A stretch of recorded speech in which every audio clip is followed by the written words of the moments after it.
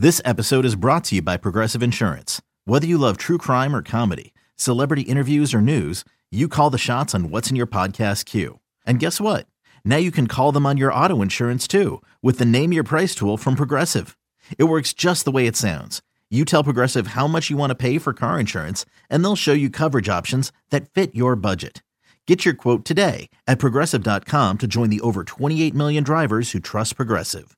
Progressive Casualty Insurance Company and Affiliates. Price and coverage match limited by state law.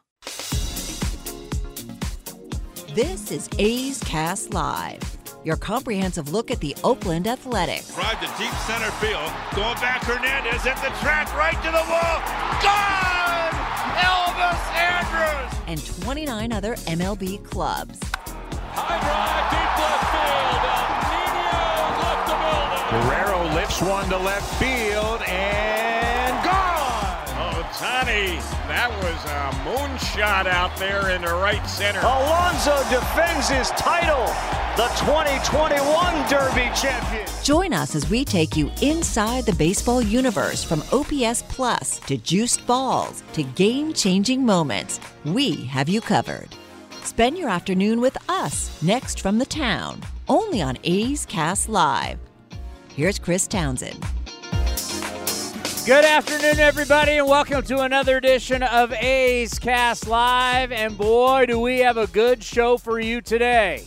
Coming to you live from Cleveland, Glenn Kuiper, TV face of your Oakland Athletics. We will talk to Glenn coming up here at 1:30. The head coach of Stanford baseball, as they're trying to get to another College World Series and play for a national championship. David Esquer is going to be here. They start their Super Regional tomorrow against the UConn Huskies at Sunken Diamond. Good luck to the Cardinal. We'll talk to their head coach at 2 o'clock. Somebody's got to give college baseball a little love around here.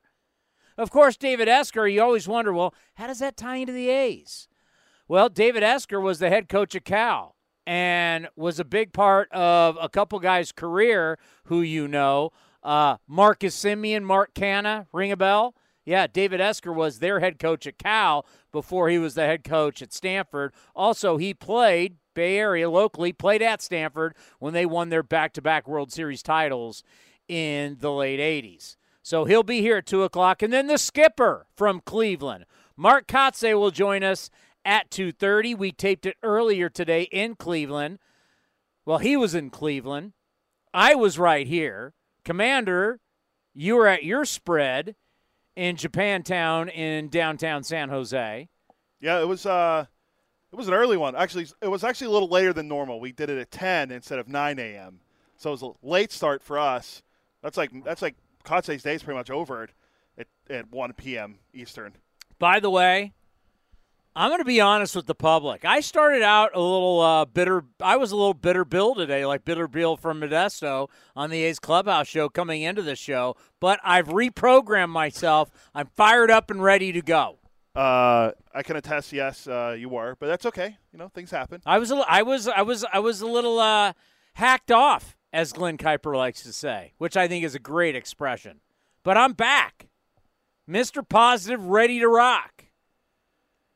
Now, the A's are trying to avoid – I'm going to play something to get us all in a good mood, okay? I'm just going to read what's going on, and then I have something to get us all into a good mood. Do you think what I want to play will get us all into a good mood? I pretty much will guarantee it. I think so, yeah. Okay. I'm going to play that in a second. The A's are trying to avoid a 10-game losing streak for the first time since 2011. What happened that year? Where were you in 2011? I was in my second to last year of college in Pennsylvania. Where was I in 2011? Was that 95.7 The Wolf? Were they around yet? I was doing A's baseball, I can tell you that. Whatever station we were on, I was doing – I was pretty much doing the same thing. 2011, that was the year that old Bobby Guerin got let go, Baltimore to Chicago, and in Chicago – it was Bob Melvin being introduced as the new skipper of the Oakland Athletics. The A's have lost 9 in a row, 12 of 13, During this 9-game losing streak, they've been outscored 57-18. Okay. With all that said, we got to have some good news. We got to have some positive news for you. So I want to say happy birthday, belated birthday, because I didn't know about this till last night when I was roaming around Twitter, and I found this. Friend of the program, he turned 71 yesterday. Let me take you back to 1989. It's the World Series. It's the Giants. It's the A's at the Collie. Take it away, Al Michaels. We're going to celebrate one of the greats of his era, the Cobra, Dave Parker. Dave Parker to lead off in the bottom of the third inning. A's sending 8 men to the plate in the second. They lead 3-0 in game one. Parker, Dave Henderson, and Mark McGwire facing Scott Garrels. And the Cobra takes up high, ball one. Parker played in the World Series first in 1979, 10 years ago with Pittsburgh. And then last year, hit .345 in the 79 series. And then last year, 3 for 15 as the A's basically went into a collective slump against the Dodgers. And he hits a high drive to deep right field, and Dave Parker has hit his first World Series home run. Coliseum's rocking.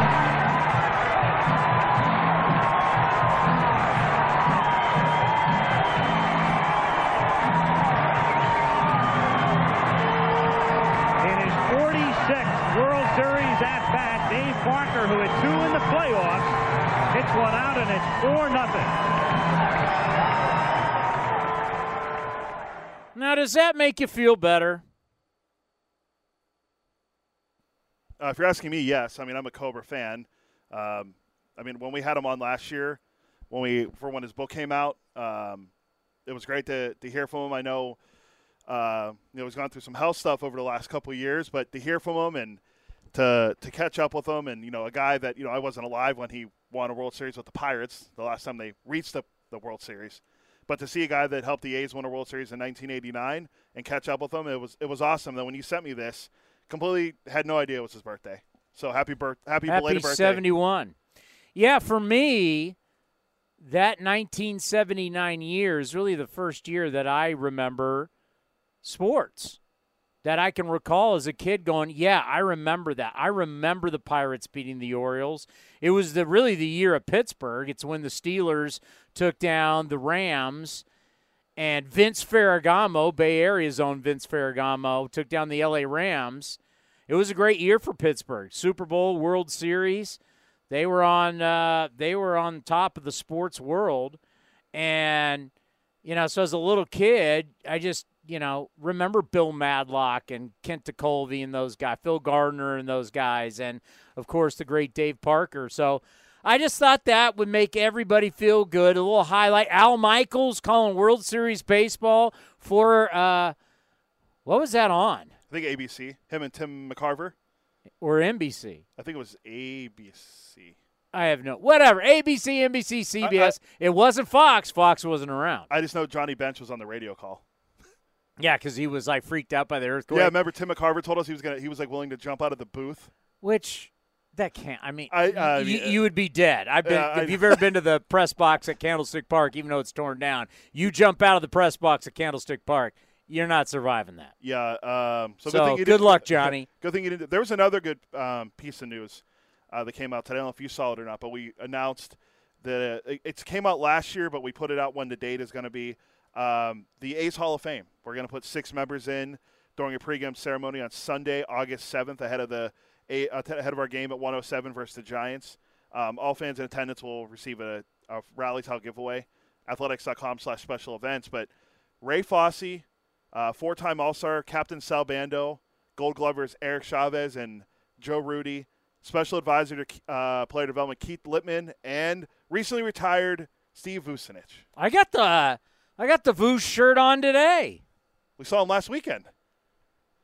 I mean, everybody on that list, and we will play the tribute that Cleveland put together for Ray Fosse, even though it's more a video thing, but the audio will do it justice. I thought there was I'm not surprised what they did for Ray in Cleveland, because having been to Cleveland with Ray and the A's, he's one of the greatest Indians of all time. And, yes, I know they're the Guardians now. Ray Fosse was an Indian. He was proud to be an Indian and has his plaque out at Heritage Park, as he was named one of the top 100 Indians of all time. Call them Guardians now, but Ray Fosse would have told you he was a Cleveland Indian. And I think it's fitting everybody on this list has meant take Chavi out as a more recent player. Everybody on this list has played a huge part in the history of our franchise. Ray Fosse was the face of our franchise.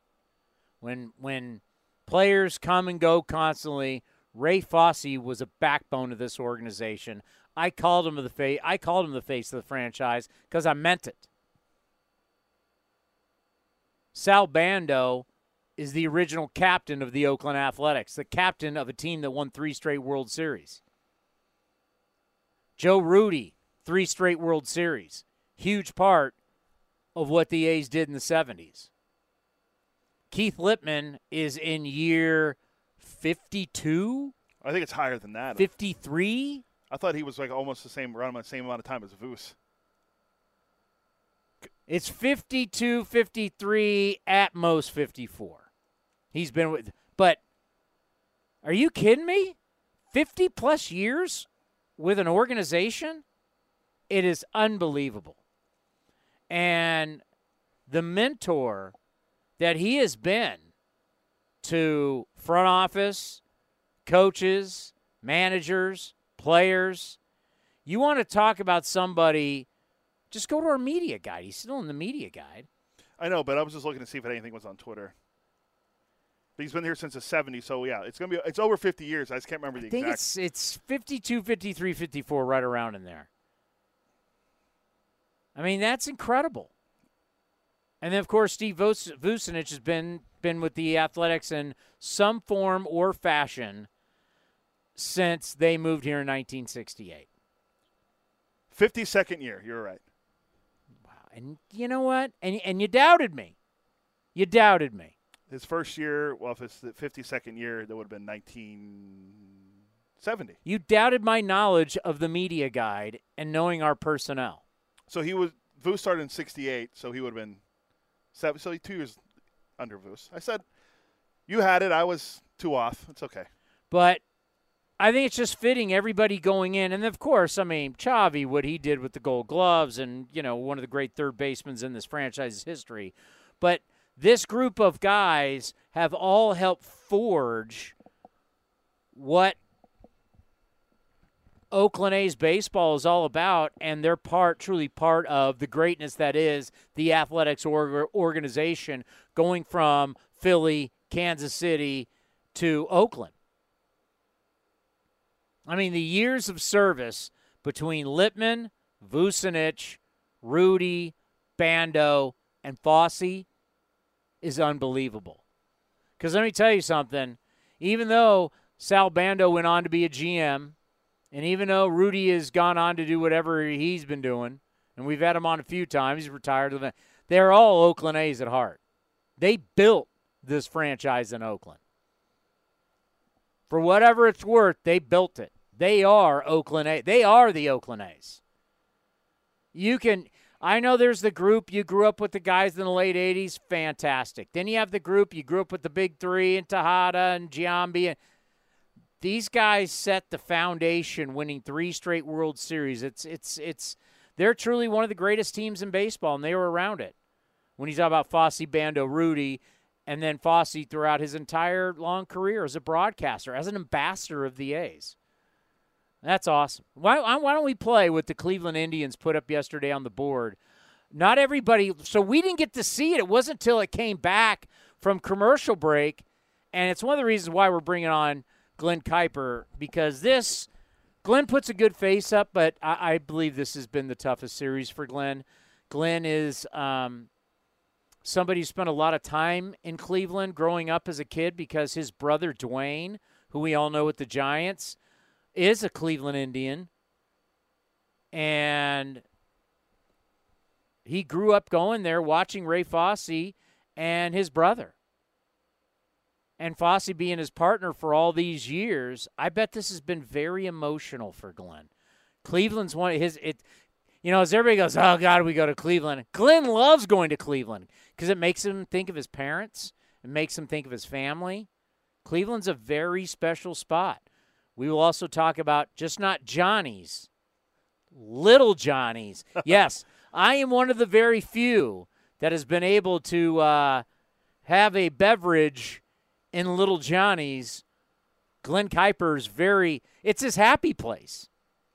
I've never got a chance to drink at all in Cleveland. Every time I've gone to watch a game there, either when the Pirates are there or just to go check out Progressive Field. I wasn't 21 yet.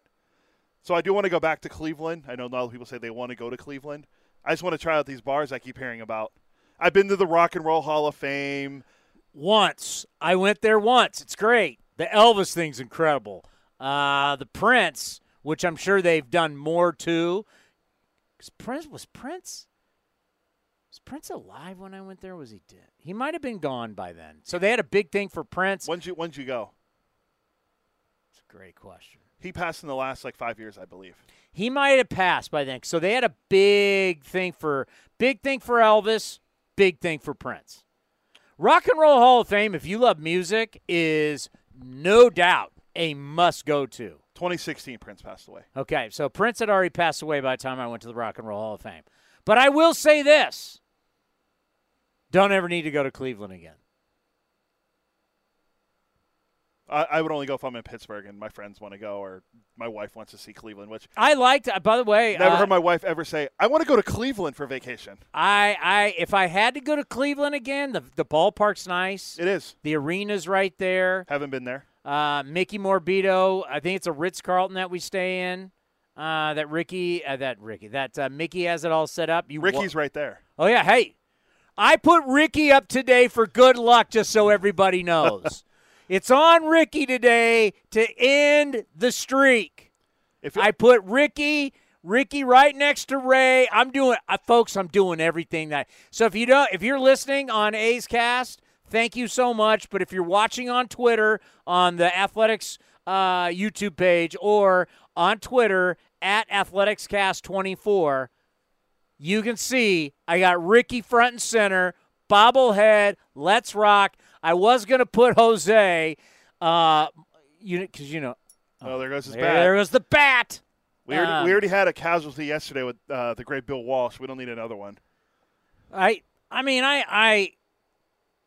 don't talk about it that much because it is what it is. But I think my guy is Jose. I love Jose Canseco. When I was in high school, Jose Canseco was there was not great players. There was great players, Hall of Famers, but no one was better than Jose Canseco. Come on. I know, we know a lot more now about what happened. I read his book. Great author. No, he wasn't really the author, but it was his book. Jose Canseco was 40-40 in a season that mattered. Jose will be up here tomorrow. Well, we're not on tomorrow. If the losing streak is still here by Tuesday, and we're in Fenway Park, where it's Pakiaka and Harvard Yard. You can't do Jose. You got to do Red Sox legend Raleigh Fingers. He was a Red Sox. Well, I told you after you interviewed Raleigh. I forgot to ask about that. We needed to ask Raleigh about being a Red Sox for 2 Red Sox legend. Now, the best was when the Red Sox were in town. I don't even know if you saw this. So, during one of the games where, oh, my God, it popped up on it was us, right? We had every game. There wasn't a national game. Yeah, I think they were all on NBC So NBC Cali puts up this thing, Red Sox players who are now managers. Oh, yeah. And you're looking at it, and you're like, Bob Melvin? Now, unless a lot of you have forgotten the great Red Sox legend Bob Melvin. How many years? Bob Melvin played for the Red Sox? I forgot to text Bob about this. I promise we will get to the Ray Fosse. We will. We got time. No, not his managerial record. Red Sox legend Bob Melvin was he played in 1993 to age 31, 77 games, hit .222, 3 homers, 23 RBI. I got to text Bob and say, hey, you were honored as a Red Sox, as a Red Sox now managing in the big leagues. Tell him next time I see him, Bob, you got to pick up that OPS plus 48. I mean, hey, Bob was a backup catcher. You don't have to have numbers as a backup. Well, catcher. he had a couple years of 100. You just got to collect a check. All right, so 6 members going into the A's Hall of Fame. I'm so glad. I can't wait for the new ballpark. I don't even tell you about the rabbit hole I went down last night. Some of you on Twitter, you think you know, but you don't know. You think you know, but you don't know. And a lot of you who are responding on Twitter to certain people, you think you know, but you don't know. That's all I'm going to say. As Brad Pitt playing Billy Beane said in Moneyball, you're just talking. Blah, blah, blah, blah, blah. You're just talking. What are we talking about then? A lot of people think they know, and, well, why are they doing this? And if they were doing this, then why would that happen? And if they really cared about this, then why would they? You don't know. You don't know. That could be another drop for Moneyball where he's and then the article that came out in the Chronicle. Okay. I'm just going to say this. I don't know who that writer is. Do you know who he is? No, I read it today. Never heard of it. I don't know how long he's been here. And I'm not questioning his journalistic skills, none of that. But if you want to see, believe, and I can say this because I worked in San Francisco for over 20 years. If you're trying to say that there is not a media bias on the San Francisco side of the Bay Area than the East Bay side with Oakland, you scoff at that, you're wrong. You're kidding yourself. You're lying. And anybody else who would agree with that guy, I'm not questioning. I'm not going to say anything else about the article. Just the fact that when our side says, you cover us differently, you don't think that the coverage of everything that the San Francisco Giants have done over the years and the coverage of them in their new ballpark and the way Save the Bay and the way Ports and the way City Hall in San Fran, you're trying to say all that wasn't covered different than how Oakland and the A's have been covered, how Oakland and the Raiders have been covered, how the Warriors skipping town to San Francisco's been covered? You're a liar. And I would love, you want to fact check, you want to go into it? Oh, I would go into it any day of the week. But, of course, this person works for the Chronicle. What are they going to say? No, because if he actually agreed, he'd be going against his own paper and his own employer. God, I just got off track. What the hell was I talking about? We were going to play the Fosse tribute eventually. I know, but it led me to something. We're talking about Ricky and Raleigh. Oh, I was in the Twitter. Oh, yeah, rabbit holes. A lot of you don't know. You're just talking. You're just talking. And you know how I can say that? Is I've already lived this with the Raiders. Remember all the stuff? Can we go back to all the stuff that was said by people about the Raiders? How many of you actually admitted, wow, I was really wrong on that one.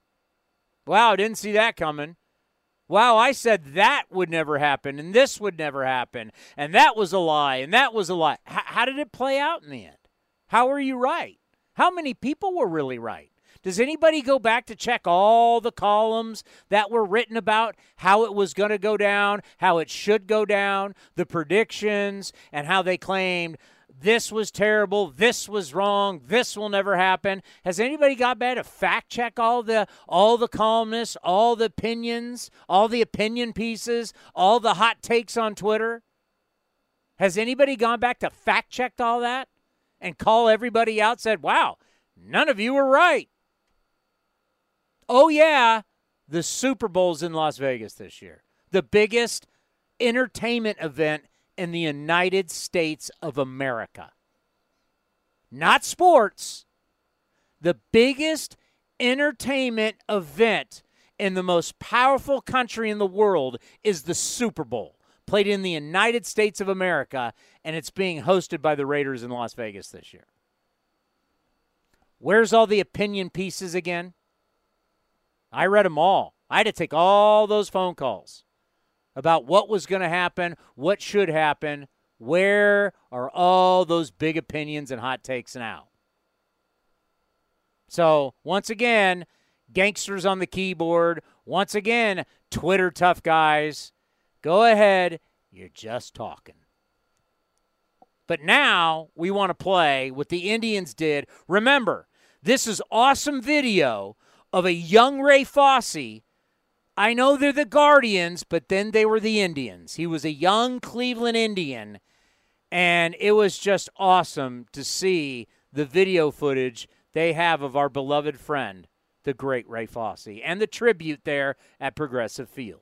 Born April 4, 1947 in Marion, Illinois, Ray Fosse began his baseball career as a 3-time MVP for the Marion High School baseball team. His success didn't stop there when he was selected in the first round of the 1965 MLB draft by Cleveland.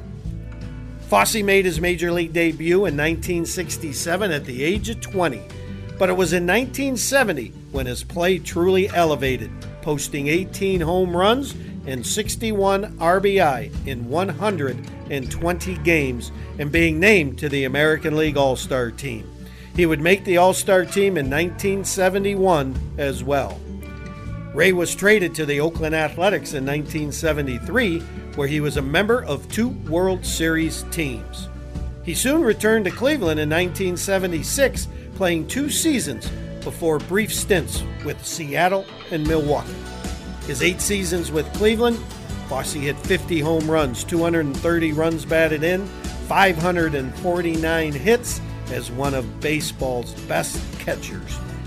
He was selected as a member of the top 100 greatest Cleveland Guardians franchise players.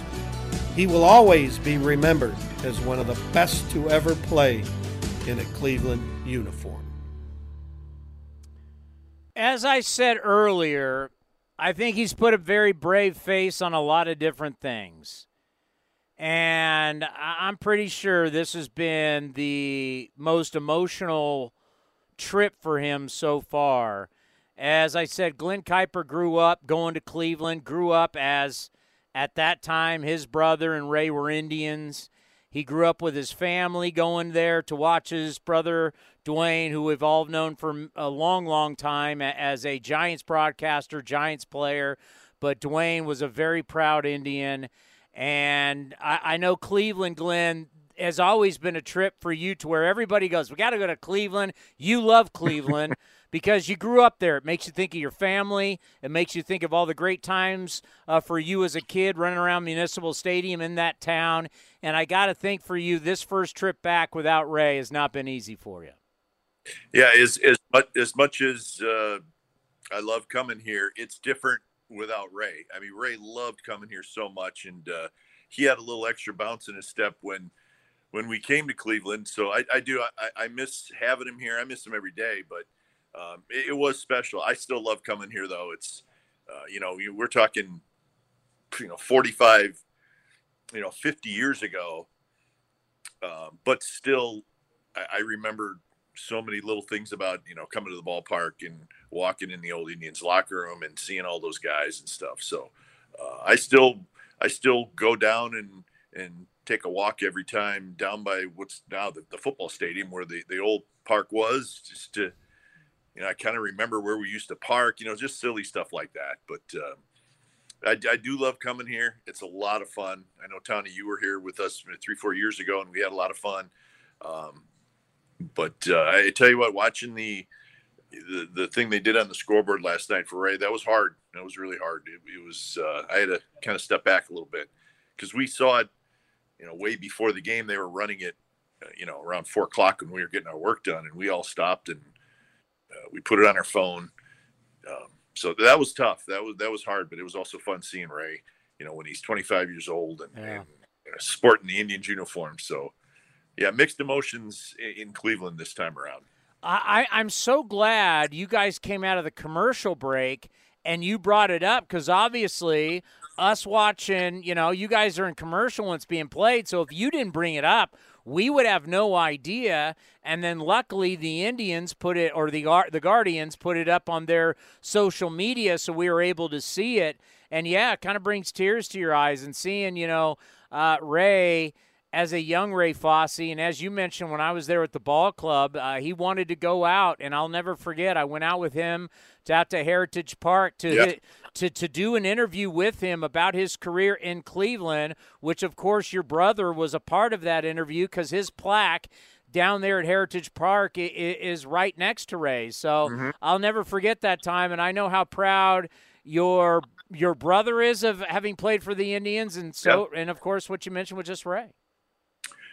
Yeah, and they're both they have plaques out there, the 100 best Indians players of all time, and I think in my brother's case, maybe one of the most popular.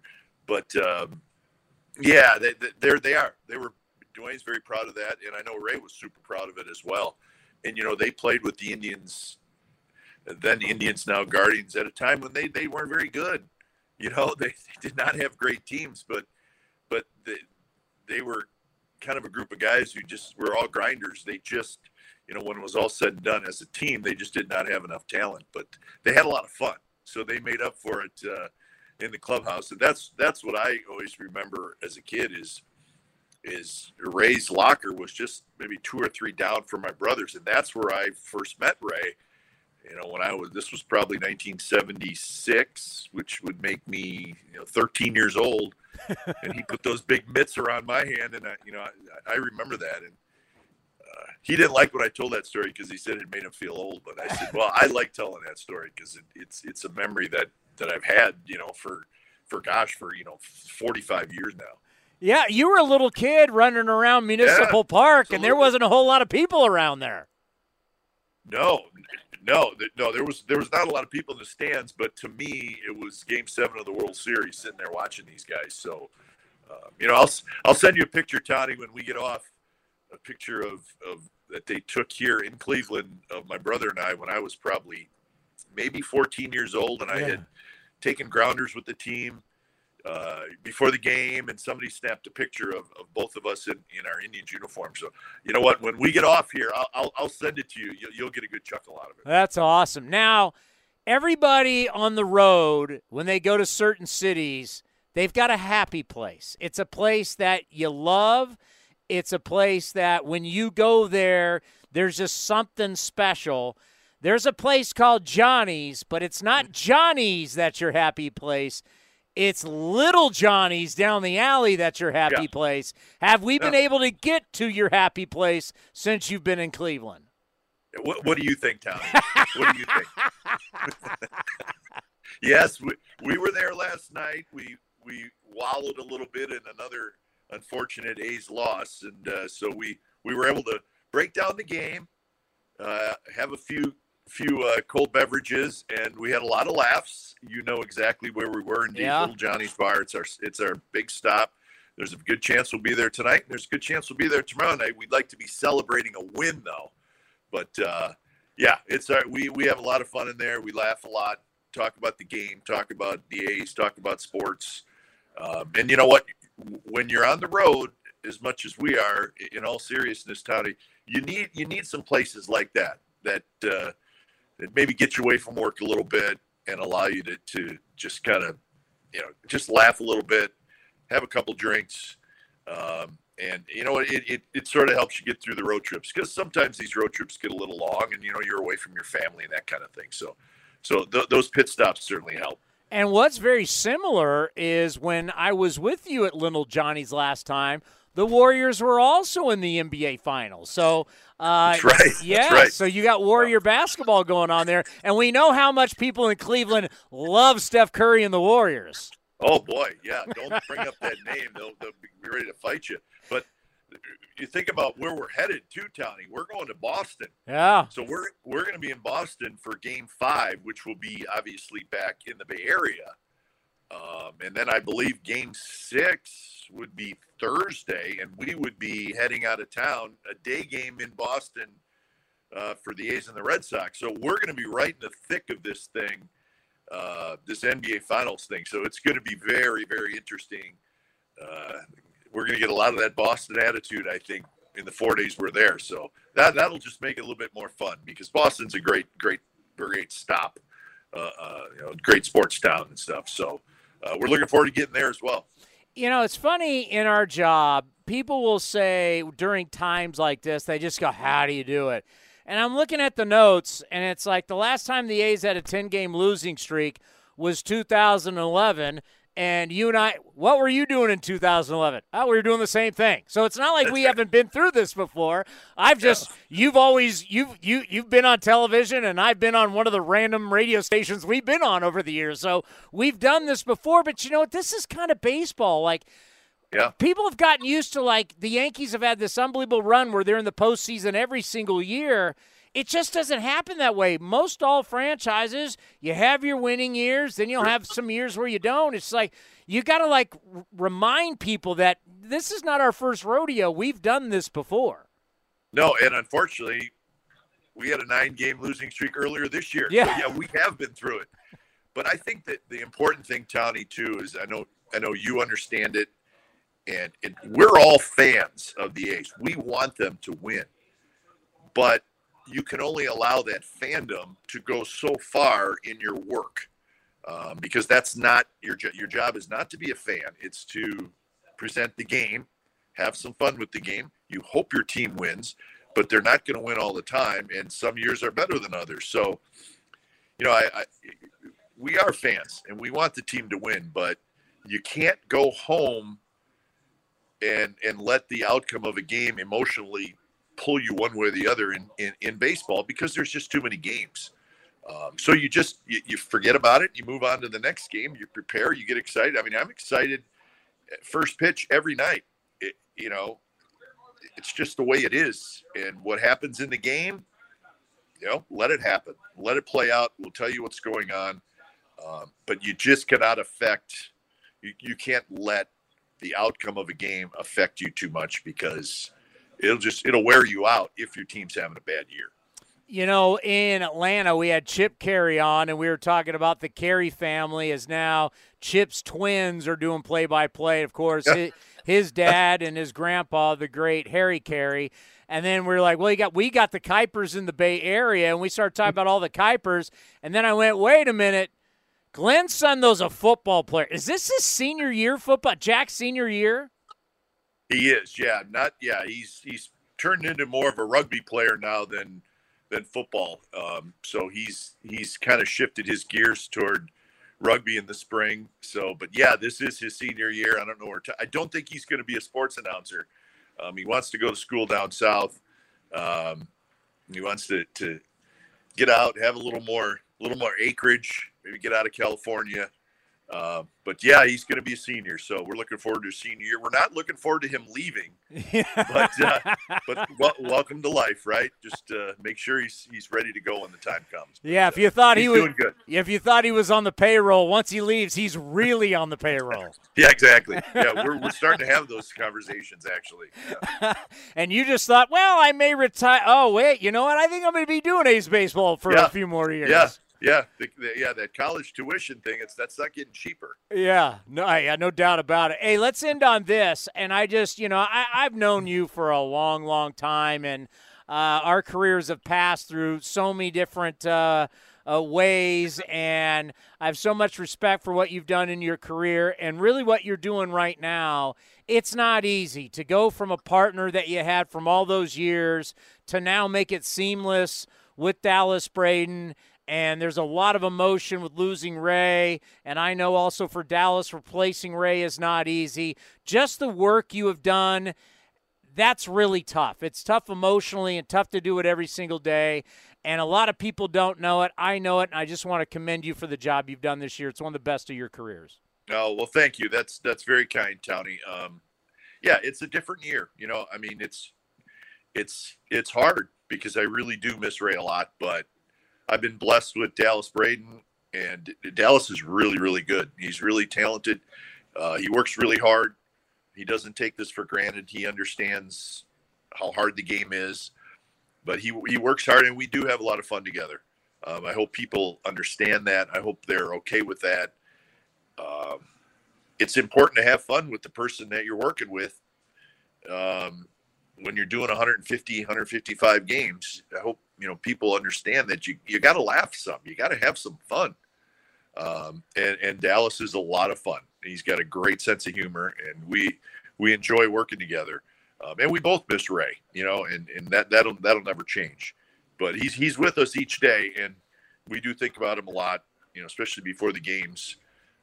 Sometimes we'll tell a Ray story just to make us laugh and get us through it. But I appreciate the compliments, Tony, and you know how I feel about your work as well. You're Uncle Tony to all of us. So when we have problems, we just call you. Well, when you're at Little Johnny's, think of me. Oh, we will think of you. Maybe we'll send you a photo. How about that? Send me a photo. Tip one back for me. All right. See you, buddy. All right. Take care. Have a good call tonight. All right. The great Glen Kuiper. Yeah. I mean, tough. Really tough. Like all of us, last time we saw Ray was when the paramedics were taking him out of the press box. That's the last time Glenn saw him. It's the last time I saw him. That was it. There was no goodbyes. It was just he was gone. And when that's your partner who you've traveled the country with for all these years, and you got to put a good face on it, and you got to develop the rapport with the new partner and have respect for you, the audience. I knew when they came back from that commercial break and Glenn was talking about that video that the Guardians put up, I could tell the emotion. This has been he's been very professional as always, and this has been a very tough series. Not a lot of people are going to bring it up, but I will. He deserves credit. We should really appreciate the professionalism that Glen Kuiper is showing us night in and night out, but especially in this series, because it is not easy. Because when you go to Cleveland, let me tell you something. You get out, you get off the bus at the Ritz-Carlton.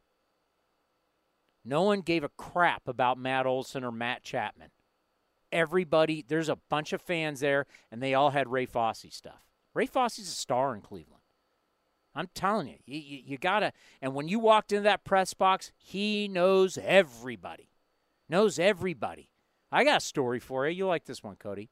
He brought in, and it might have been the guy that narrated the video. I can't remember the guy's name. But I've talked about my grandfather, and it's really my connection to Ray. A lot has through my grandfather, because I didn't get to know my grandfather. Ray kind of filled that void for me. It was very special. I haven't talked a lot about it, but so there it is. There was why I had so much love for Ray. Ray found this man and brought him to me. My grandfather played in that World Series in 1948, the last World Series the Indians won. I always talk about how my grandfather won the MVP in 1947, but he played in that World Series in 48. My grandfather hit 2 home runs off Bob Feller in that World Series. So Ray brings this man in and goes, Ray goes, this is the guy I've been telling you. This is Bob Elliott's grandson. And the guy's he goes, Bob Elliott was your grandfather? And he starts talking about the 48 World Series. He was an older guy. Hopefully he's still with us. And was talking about breaking down the World Series of my grandfather, because my grandfather dominated the Indians in that World Series, but the Indians would win. And think about that. Ray Fosse went and found that guy to come talk to me in the press box in Cleveland. Ray took me around all over Cleveland at the press box. He took me down to Heritage Park, which is in center field. We did the interview. Ray took me all around the ballpark, introduced me to everybody. It was unbelievable. Ray, it's almost like as big as Ray is with us. Trust me, when we brought Ray out to the treehouse, whoa, there was a major crowd. Wherever Ray went, there was a crowd, right? But that was the same way in Cleveland. You know, they on their big video board before every game, they play a highlight reel just like we do of the great times of Oakland A's baseball. Well, guess what video they have before every single game? It's two former A's, Eck throwing the no-hitter and jumping into Ray Fosse's arms. They play that before every Indians game. So if you're an Indians fan, young or old, Ray Fosse is up on your video board before every game. He's one of their legendary players. So when he went there, they treated him like that. Remember, this is Cleveland. Cleveland is a great sports town. They love, unless it's LeBron, it's a love-hate relationship. Everybody else, they love their players. They love Cleveland Browns. They love Cleveland Guardians, Indians. Like Bernie Kosar is still a legend there. Like if you Otto Graham, my God, he won 8 championships. Jim Brown, but Otto Graham won 8 championships as a quarterback. They didn't have Super Bowls back then. They had all kinds of names. So Otto Graham won, I believe it's 8. No one's not even Tom Brady has won more championships. Football's not great at honoring their past. Half our audience is going, who the hell is Otto Graham? I mean, I know who he is because I'm just a nerd, but how many did he end up winning? 3 NFL championships. 4 AAFC championships. I mean, this is 46 through 49. Yeah, that's 7 titles he won. That's 7. Tied with Brady. I gave him 1 too many. But he didn't even play in the NFL until in the 50s and still was a 3-time NFL MVP. Otto Graham is one of the great quarterbacks and punters of all time. You know, there's one guy that they're all trailing behind, and I've been waiting forever to play this drop. There's one guy that they're all behind. Wait, hold on. In what? Championships won. What? Any sport? Any sport. Okay. When you're talking about the most championships ever won, and I think I know who you're going to, but he does not have the most championships. Well, anyway, when you're talking about you're talking to the Rolex wearing, diamond ring wearing, kiss stealing, wheeling dealing, limousine riding, jet flying, son of a gun. That'd be the nature boy, Ric Flair, with 16 world titles. Step your game up, Brady. How many more years are you going to play?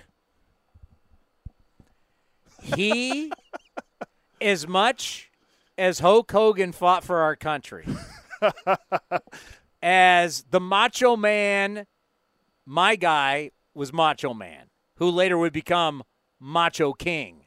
He beat King Haku to become Macho King.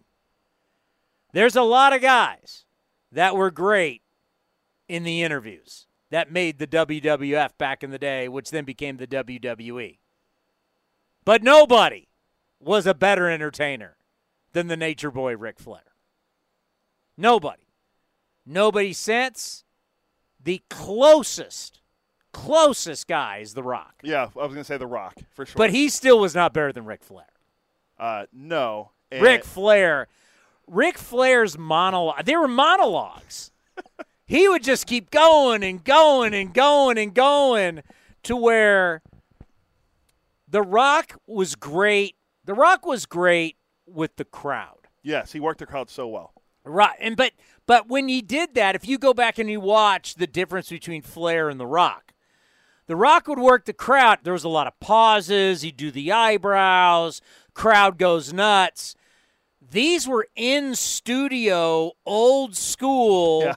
Mean Gene Okerlund, or then the other guys who were part of the Southern League, what was TBS League, whatever it was. That was an NWA. They were in a small studio with a small audience. They weren't in an arena. A lot of the Rock stuff was in arenas, in the back of arenas, so they weren't that long.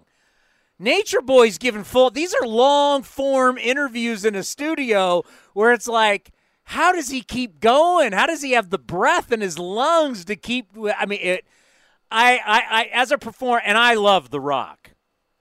Love The Rock. Played for? Miami. The U. The one thing about The Rock, too. Under? That would have been Jimmy Johnson. Dennis Erickson. Oh, Jimmy Johnson was before him, sorry. Well before him. No, what the thing about The Rock, too, that made him so great is The Rock says he worked a crowd, and he'd always do the finally. Yeah. And then he'd always insert the city name and got a cheap pop, as we fans of wrestling would call it. The Rock has come back to Orlando. Yeah, and everyone would go crazy, and it just he did some. Then what is your name? It doesn't matter what your name is. He's fabulous. His Hall of Fame speech, The Rock's Hall of Fame speech, was phenomenal.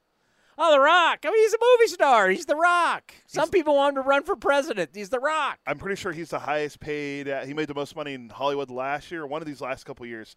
Most money made in Hollywood because he was in like 900 I bet he's movies. made the most money many years. Yeah, he's in like 900 movies every year. The Rock says, but nobody doing the interview, the wrestle interview, the fake commentator with the wrestler, nobody was better than Ric Flair.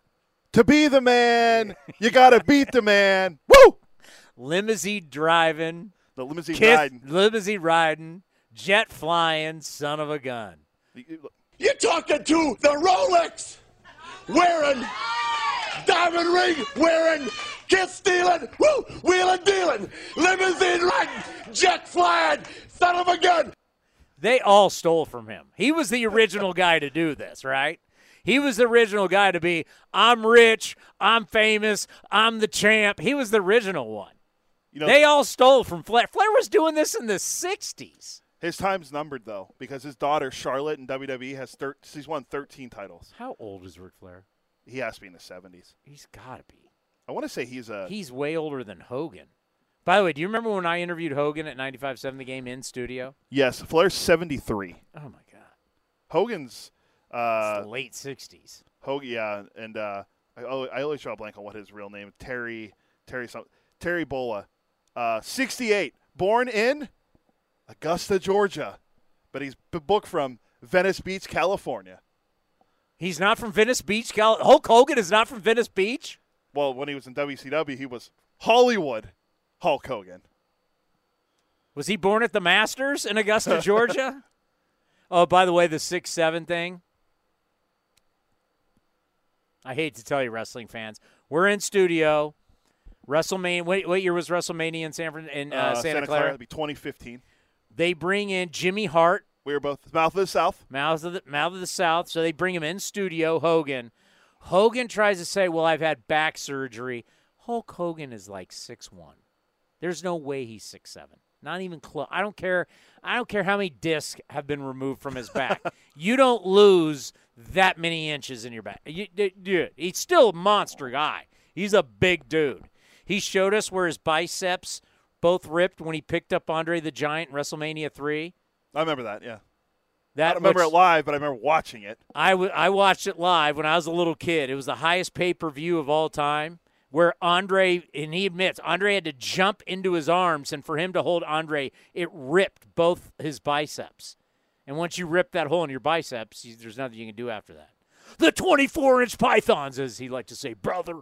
Do you know Jimmy Hart's like 80? Yeah, I saw him in studio a few years ago. I know, but he's you would never think I'd look because he still has a great head of hair. He always carries around the megaphone. Well, it's obviously dyed. Wow, shots fired. Yeah. People say that to me all the time. You dye your hair. No, I don't. I remember you and Billy Bean talked about your hair on the field. I don't. And if I ever do, I will admit to it. I will not be a guy who's like 56 years old, like we may know, who's got jet black hair. I will never be that guy. Oh. I have a Veda grooming cream. You can still see that I have some grays. I don't see any. You don't see any? No, but I'm not looking close enough. That's just weird for me to keep staring at your head. Well, I'll wash my hair and prove it to you. I do have some gray, but it's the Aveda grooming cream. Aveda, check it out. It's fantastic. If this isn't our, I will dye my hair. I will not be above that. But I still want to have some gray. It's like Bob Costas in his 70s, and he just has a little gray hair. I told my wife when I go gray, I'm not dyeing it. You wear a man bun. You don't care about what you look like. That's one thing I was going to say. I wish Foss was here so I could ask him. If Fosse would have brought scissors in and cut your hair. He always said my beard looked nice, but I can only imagine what he'd say about the man bun. I swear to God, if I didn't shave 2 days because I really don't grow, if there was just a stubble, Fosse had an issue with it. For my appearance, Fosse was always on my appearance. He expected me when I showed up to the yard to look professional. Yeah, he should have had a suit on. Oh, it'd be a tuck your shirt in. When we were on the road, Fosse always made me sit next to him on the bus. Shirt tuck. Do you have a tie on too? No. Wow. I'm sure Ray did. Ray never wore. Actually, I don't think I've ever seen Ray in a tie. It was he had ties on back in the day. Oh, but I meant like recently. They've laxed over time. Yeah. on the A's broadcast. It's more collared shirt or polo or. Oh yeah, they have laxed big time. By the way, I have a note for you on this game. Who's coming up next? We got David Esker. Coach Esker. Where is Stanford? I forgot to ask. Where are they even ranked? And which it doesn't matter. They're the number 2 seed right now. There's only one team better than them. Who? Number 1 was I'd have to look. I sent it to you the other day. Number 2. Stanford at number 2 in the country. That kind of brings back a memory. Why is Stanford ranked number 2 in the country bring back a memory for me? Because you beat them when they were number 2? Oh, that's right. I beat them at Sunken Diamond when they were number 2 in the country. Look it up. This is the seeding, but the number 1 seed that's still left is Tennessee. They were 56-7. Ooh, 56-7. Stanford was 45-15. Can you bet on college baseball? I don't. Probably. Because if you bet on college baseball and they were 57-7, 56-7, 56-7, you would have won a lot of money, even though every night you were paying a premium. Yeah. Did you know we got the gambling thing in an email? Did you see that? I saw, but I didn't get a chance to read it yet. I just saw it. I was like, "What is this?" Because it's still for me a little weird that I see MLB Network has gambling shows. I see that baseball is full-on connected to DraftKings and MGM, but yet we got an email saying we can't gamble. We can't gamble on baseball, which obviously we all know. We can't gamble on softball. That's real. If you're gambling on softball, you're a degenerate. I didn't know you could gamble on softball. You can gamble on anything, it seems like. So if you can gamble, you're gambling on college softball? Just bet on Oklahoma. They won the national title last night. Well, if you can bet on college softball, you could bet on college baseball. I texted you last night because I heard a caller on postgame mention Jocelyn Aho. She is the all-time home run champion in baseball and softball, not just softball. That's incredible. This woman for Oklahoma, if you want to teach somebody about how to use the ground as leverage. We talk about that with home run hitters in baseball. We talk about that in golf, where you use the ground as your leverage. She uses the ground as good as anybody. She's all over YouTube. She hits bombs, like bombs. It got brought up in the A's Clubhouse show to why not sign her? 122 career home runs in college. That's remarkable. And they're not cheapies. No. They're mammoth home runs. The thing that always gets me about people when they talk about the two sports, it's not apples to apples.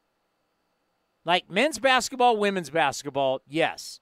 Tennis, golf, softball and baseball are so different. The equipment's different.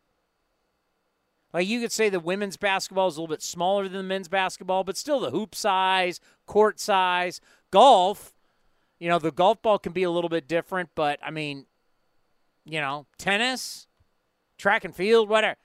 Softball and baseball are really, even though there's a ball and a bat, they're really different sports dramatically. I agree with that, yeah. Field size, bases, pitchers. The ground, the mound is a flat ground. Pitchers, everything's coming right by their hip to where pitchers are on mound, everything. You have sidearmers, but mostly everything's coming from up here. It's really it's similar sports, but they're not. They're not two you You should not compare. No, and what's crazy, too, is with the game last night, they put Alo in the field. She hasn't played in the field since, February. She a DH? I think she essentially was, DHing, but they put her in the field, in left field yesterday. She made an out. I know she made the first out. I can't remember what happened the second out, and then they took her out with 2 outs for a curtain call. And she just hugged everyone, and that was it. Her career's over. She's the greatest player in the history of the game? Women's softball, I would say so. What's her name? Jenny Finch? Yeah, she was pretty good. Yeah. Yeah, softball. I like watching those. Especially, it's always on ESPN2, and the pitchers blow smoke. Yeah, they're good. Oh, my sister was a really good softball. My sister was a really good softball player. Yeah, this isn't like beer league softball where they're throwing up and guys are just trying to hit the ball 8,000. I mean, this is it's an art form.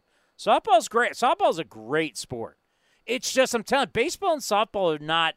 Would you agree with that? I do. I don't think they're very similar. People trying, could a softball player or a baseball player? The sports are different.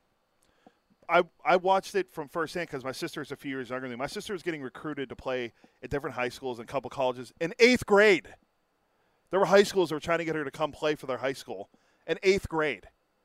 Now, my sister essentially grew up to be me with longer hair, but the body size we were built the same. But my sister was an unbelievable softball player and track and field discus and shot put thrower too.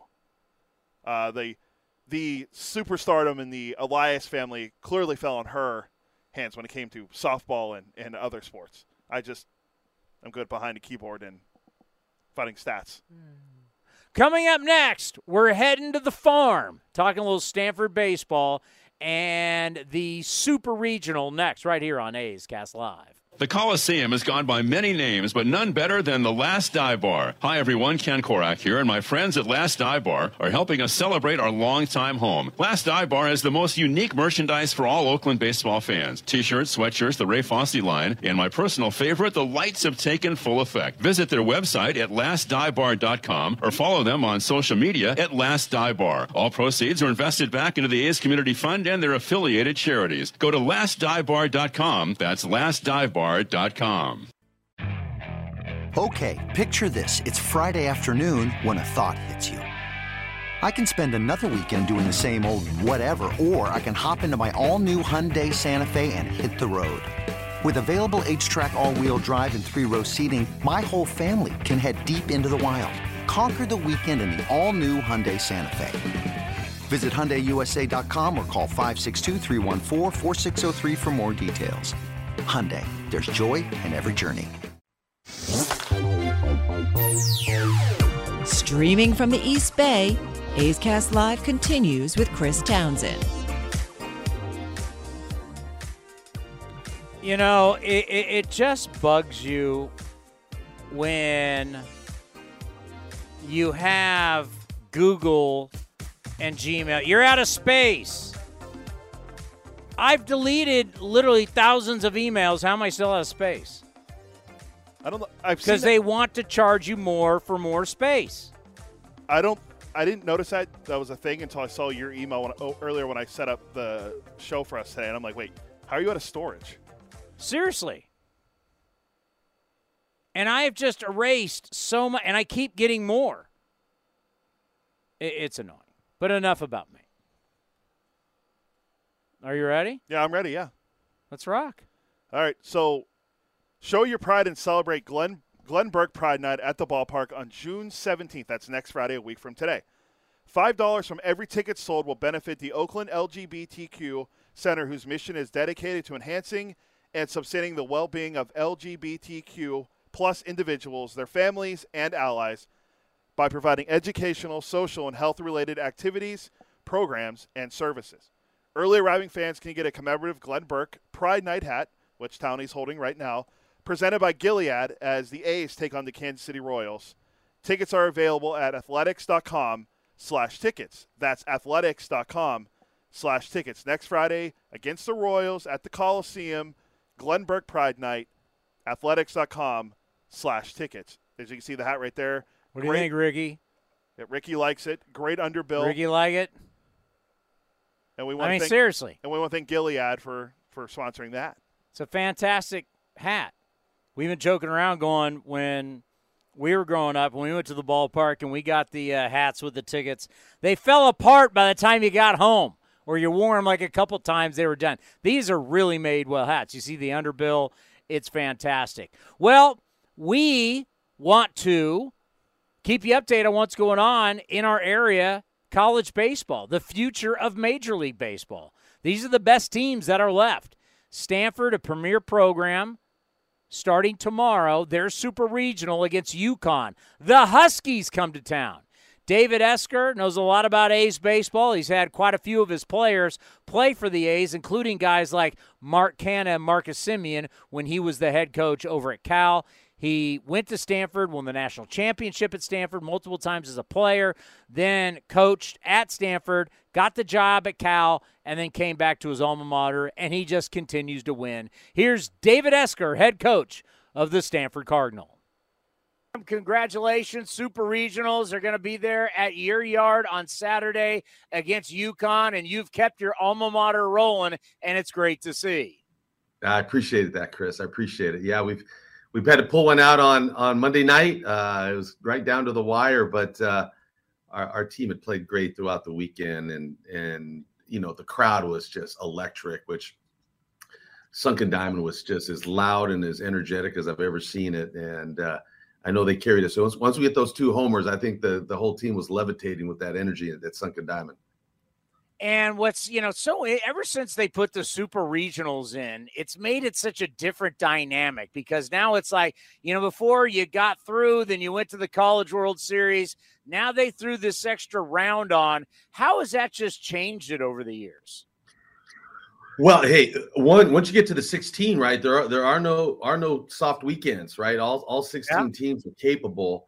And, it kind of gets you back to the style of play you're used to, which is 2 out of 3 weekend series. The regional can get away from you a little bit, like it did for us. I mean, we played 5 games in 4 days, and you're usually not built for 5 games in 4 days, but it'll push you to that limit if you get into the losers bracket. So going from tournament schedule to super regional, which is just normal weekend schedule, it's a challenge, but it kind of gets you back on track. You probably don't stretch your pitching staff as much as you would during a tournament weekend. How much will you prepare for UConn from a standpoint of scouting reports, video, or how much of it is you've gotten this far, this is who you are, this is what we do? Combination, just take us through how you guys will prepare. Well, first of all, my coaching staff is without peer as far as preparation, and it is a lot of video work.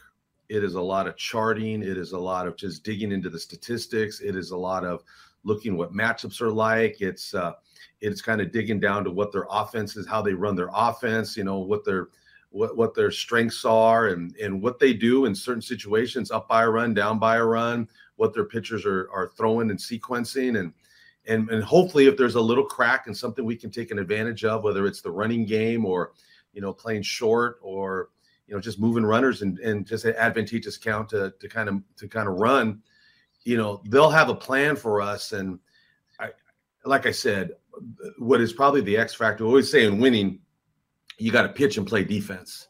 And for us, it's pitching and defense. We talk about always having a different hero every night, but the X factor is the preparation that my coaches put in. And we could not be anywhere over the last 4 years that I've been here at Stanford without just the dedication and tireless preparation, and almost to the point of exhaustion. So, I'm always coming into the office, watching them work, just their eyes just bloodshot looking at video. And, I come in and I bring them a pizza or something to eat just to keep them going. Yeah, it's just so different from when you and I were playing back then in the day. And obviously you were part of the national championships, and I was kind of right after you at San Jose State. And, they give you a packet. You knew guys' numbers for the other team. But, yeah. I mean, and it's just amazing the difference from, I think college baseball was even ahead of Major League Baseball when it came to video and using TrackMan and these types of things. But just talk about how the world so much has changed because of technology for you guys. Oh, you're right. It has gone just from trying to get as much information you could from a stat sheet, right? You would get statistics and you would just try to find whatever information you could, whether they ran or strikeout to walk ratio. And, the guys who were hot versus not hot in the last 10 games, to then it progressed where, we literally would take the play-by-play sheet from the box score and start charting, when a guy grounds to shortstop, you're just charting where on the field they're making their outs and where they're getting their hits and trying to find some information that you can. And now it's video, it's TrackMan, it's spin rate, it is location, it is quadrants, it is,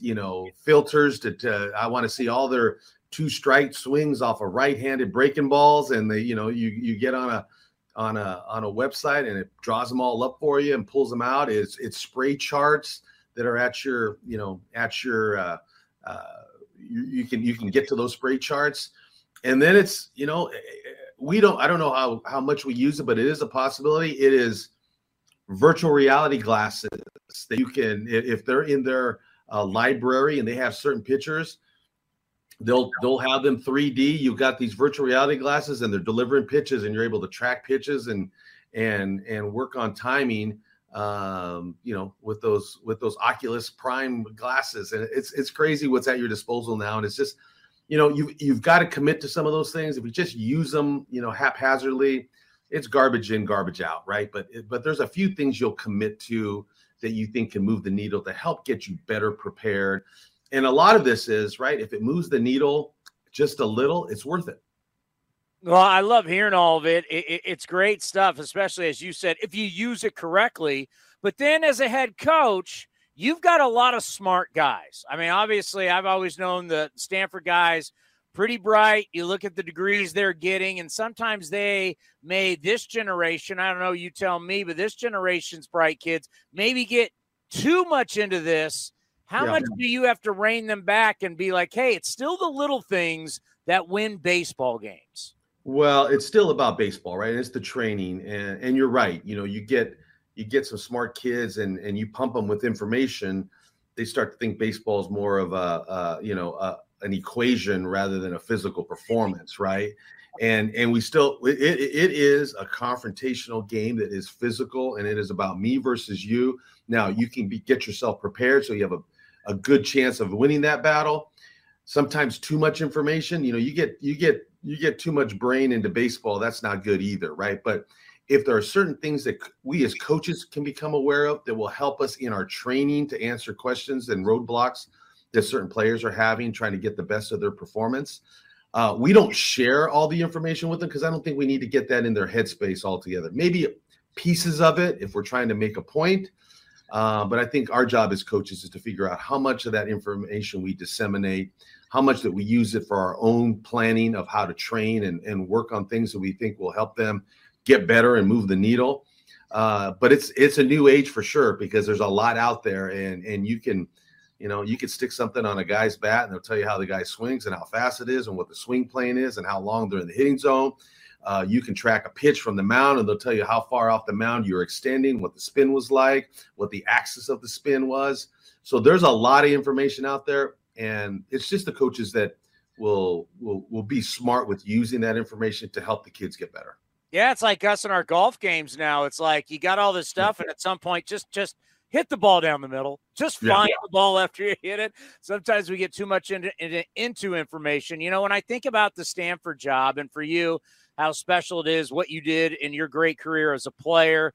Obviously, you went over Cal, which is always interesting, and we could talk about our guys like Mark Canha and Marcus Semien. And then you come back to your alma mater, and I've always thought, when you got that, Marquez did it forever. That's who we competed against, San Jose State. And I just think about, if you're someone like Coach Shaw in football, I've actually played golf with Mike Montgomery, who said, he liked the money in the Warriors gig, but he wished he never would have left Stanford, because once you get like the Stanford job for yourself, this is what you do for the rest of your career. I mean, just how blessed are just for yourself and the other coaches in your guys' athletic department when you get that job there on the farm. That's not one you want to give up.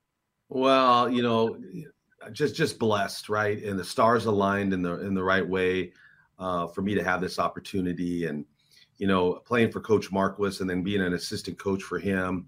You learn a lot about the history of our program and just what this program stood for.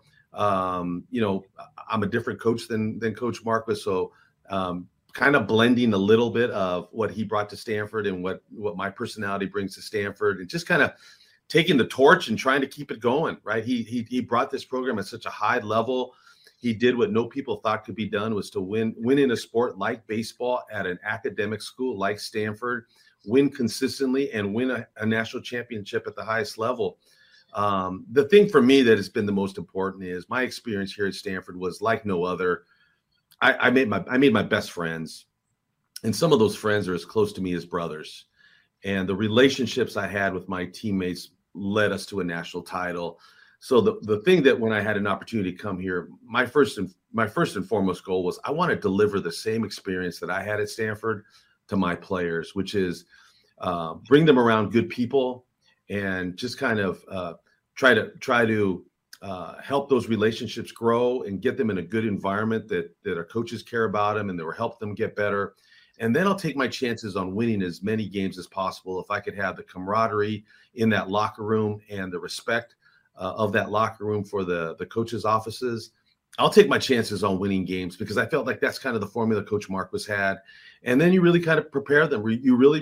You prepare them for the adversity that baseball is going to bring you, and you got to prepare them for the confrontation, which is the heart and soul and the bones and the bones of the game. It's a confrontational game, and we got to prepare them for that one-on-one battle, whether it's pitcher-hitter or hitter-pitcher.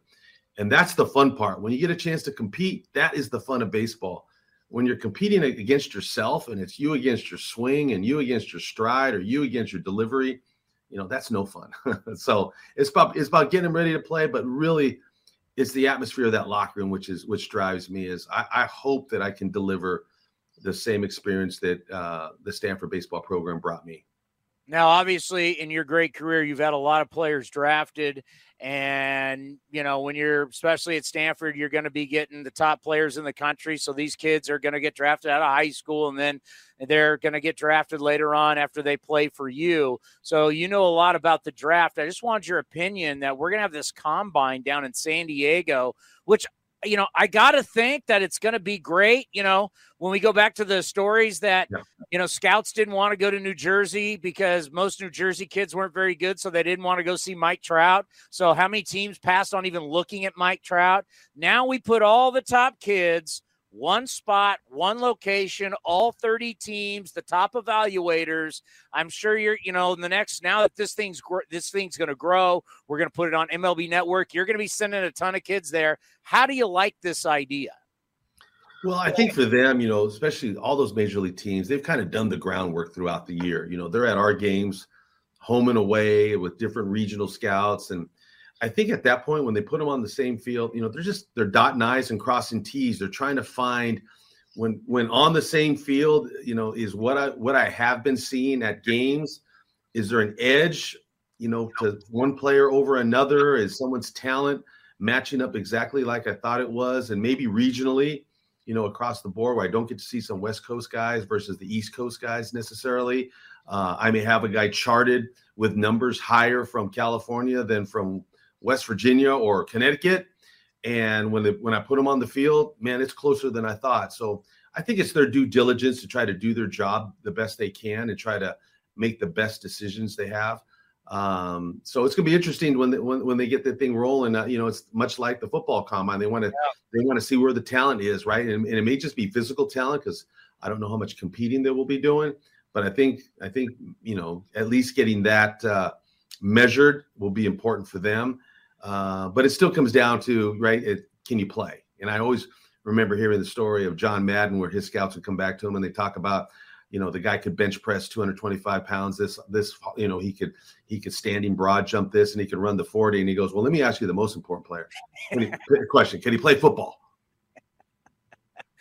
Yeah, I tell people from my time when I worked for the Oakland Raiders and I was on the sidelines, I went, no matter what, still the main thing is blocking and tackling. If you can't block and you can't tackle, I don't care what your quarterback, I don't care your wide receivers, your skill guys. If you can't win that battle in the trenches, and that's what I always get back to when we overanalyze at this level, obviously big league baseball, but college baseball is like we get so in, as you mentioned, spin rates and all this kind of stuff.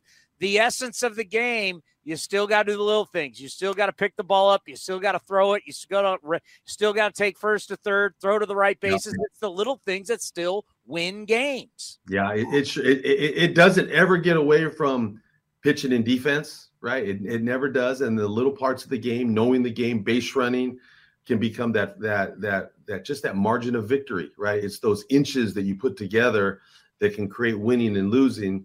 And you hope to just stack as many of those on your side. Pitching and defense become a big part of those inches, but then it is base running and executing and 2-strike hitting and, driving in runners from third with less than 2 outs and taking an extra base, going first to third. And, and it could be just as little as a secondary lead that allows you to take third or score from second on a base hit. Well, I love doing this because as an old college baseball player in this area, I know college baseball does not get enough press whatsoever, and the excellence that Stanford has always been, and you've continued that great tradition and what you got going here. And I think a lot of our fans here in the Bay Area really have no idea how special Omaha is in the College World Series. It's playing for the national championship game. It is. I say it like that because they understand football and the old BCS games and bowl games. This is playing for the national championship. It's just a tournament style. So good luck against the Huskies. We will be rooting for you, and hopefully next time we talk, you'll be in a different state. God, I appreciate that. I look forward to that. Yeah, if I could enjoy a steak in Omaha this year at the Drover, I think that would make my summer. Well, good luck to you, Coach, and hopefully we'll be talking soon. All right. Thanks a lot. Getting back to the College World Series, Omaha, Nebraska. And the steak is going to taste better. They all say that. Omaha steak. You ever had Omaha steaks? I have, actually, yes. Now, when you said Omaha, I was like, are you talking about that or Peyton Manning and his audible call? I'm talking about the College World Series. Which Stanford's game tomorrow against UConn. Look for me on TV. I'll be there. It won't be rained out. That's for sure. It's going to be hot as you know what. Good thing it's a 7:30 and not 1 in the afternoon. It's a 7:30 game? On the farm. Well, yeah, I guess the farm. It's still the farm. I got to admit, the one thing about college baseball that's so miserable, it's got traces of Major League Baseball. It's going to be 3.5 hours, that game. That game on Monday night I was at against Texas State, it went into the 9th inning 1-1. About a little old-school A's coffee mug? 1-1 in the 9th inning it went. And you like my A's? Texas State scored 2 runs, and then Stanford obviously walked off. No one cared. But we're talking about my mug. But you were saying about the games being long, so I'm just telling you how long that game was. Started at 7, and I didn't leave Sunken Diamond until about 10:30, so 3.5 hours to play a 4-3 game. It's a long time. Why don't they have a pitch clock? Are you done, or are we going to keep going with college baseball and you? No, I'm done. You're done. You're officially done. Yeah, I'm done. I hope you're there for 4 hours. Ting, ting. Hearing that all night. As long as I don't miss Caltrain home. Do we have time to question a Hall of Fame manager? Yeah, we have a few minutes. Should I give Vince Cotroneo a redo today? Did you hear that? I didn't hear it, but I remember you tell me about it. Yeah. Vince, I don't know if I'm going to question a Hall of Fame manager. Was this the 60s? It's the 1960s. And Hall of Fame, he's a Hall of Famer. He can do anything he wants because he's a Hall of Famer. Welcome to the news desk here at the San Francisco Chronicle. I think we can question a Hall of Famer. Do you want to play the play first? Because Benetti and Steve Stone are great at breaking it down. Okay, so they did it right here. NBC Sports Chicago. Is this it? Yeah. Here. Okay. Here's the breakdown. Dodgers, White Sox. So Freddie Freeman got a base hit. Who was pitching? Souza? No, Souza's on the Dodgers. Who was pitching? It was a lefty, though. Let me get it for you. There's the game. Sorry, I forget who was pitching, but I remember it being a lefty. It was. Oh, you're right. It was Souza, but it was Souza pitching. Okay, I kept hearing Souza, and I'm like, wait, I don't know. Do the Dodgers have Steven Souza Jr.? Oh, they were saying Souza on. Okay. So Freddie Freeman got a base hit. Yeah. It's a 1-2 count. There's a wild pitch that puts Freddie Freeman on second base. Correct. So with a 1-2 count, can you question a Hall of Fame manager? He throws up the 4 wide ones, which you can immediately just say, go to first base. Yeah. So it's a 1-2 count, which, by the way, thank you, Jerry Blevins. I know he's not listening. By the way, Jerry Blevins on the broadcast for the next 3 games. 3 games, yeah. He was there yesterday, had some very good commentary. Jerry's like me. Jerry's like, that's insane. That's crazy. Just plain crazy that you would walk a guy 1-2.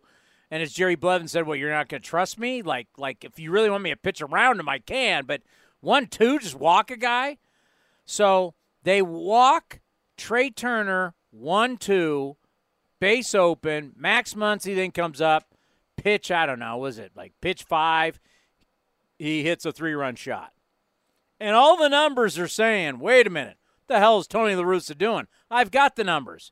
But let's hear Steve Stone and Jason Benetti on NBC Sports Chicago. Now, wait a second. They're going to intentionally walk him. On 1-2?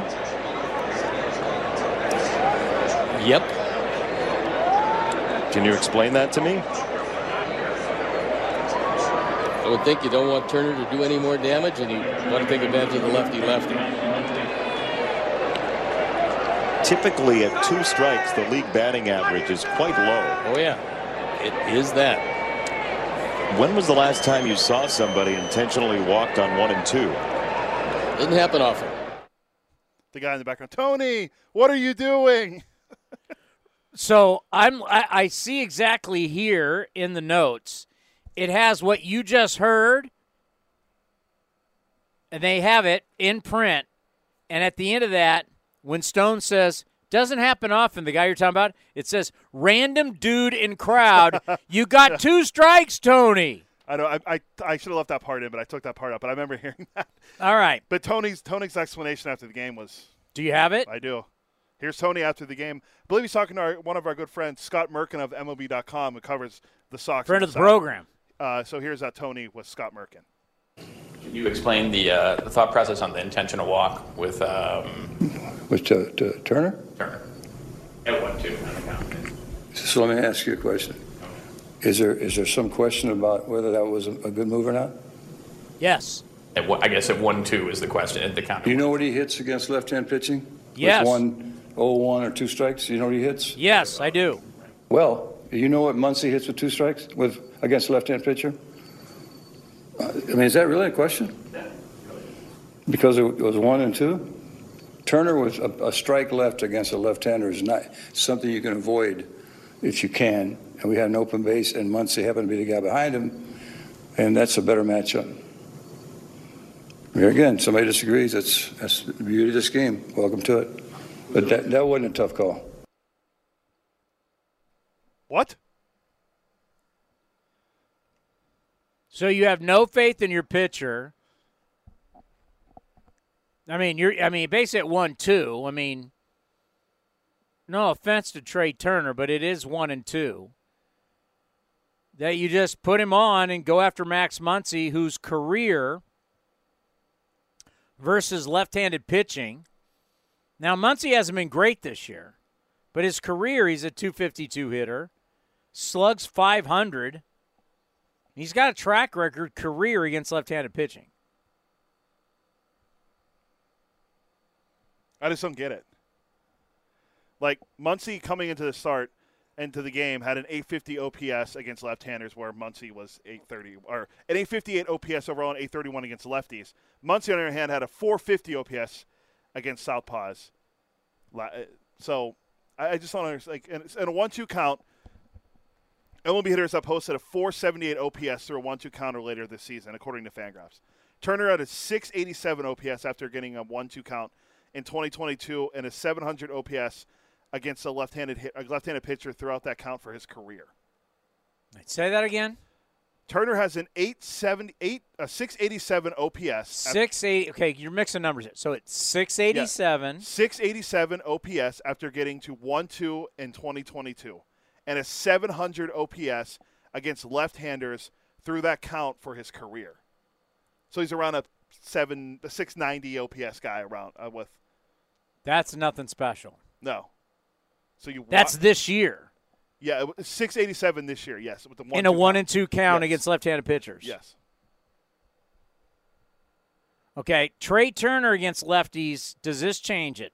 Trey Turner versus left-handed pitching after 1-2 count since 2021 is hitting 378.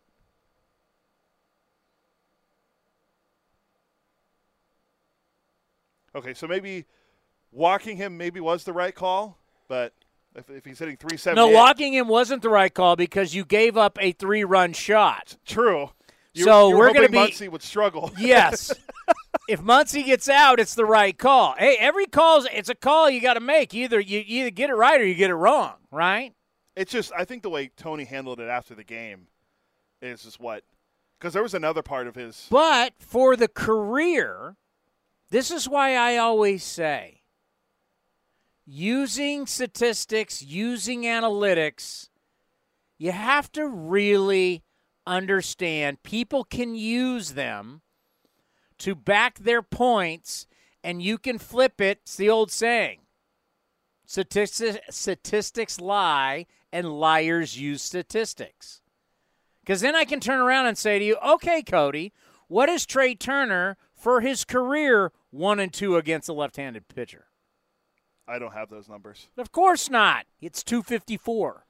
You know what Turner hits in at bats when it reached 1-2 this season? 269. Do you know what Turner hits when he has a bagel before each game? I don't know. And do you know what Turner hits when he doesn't put cream in his coffee versus when he does? Do you know what he hits? No. You don't know? No.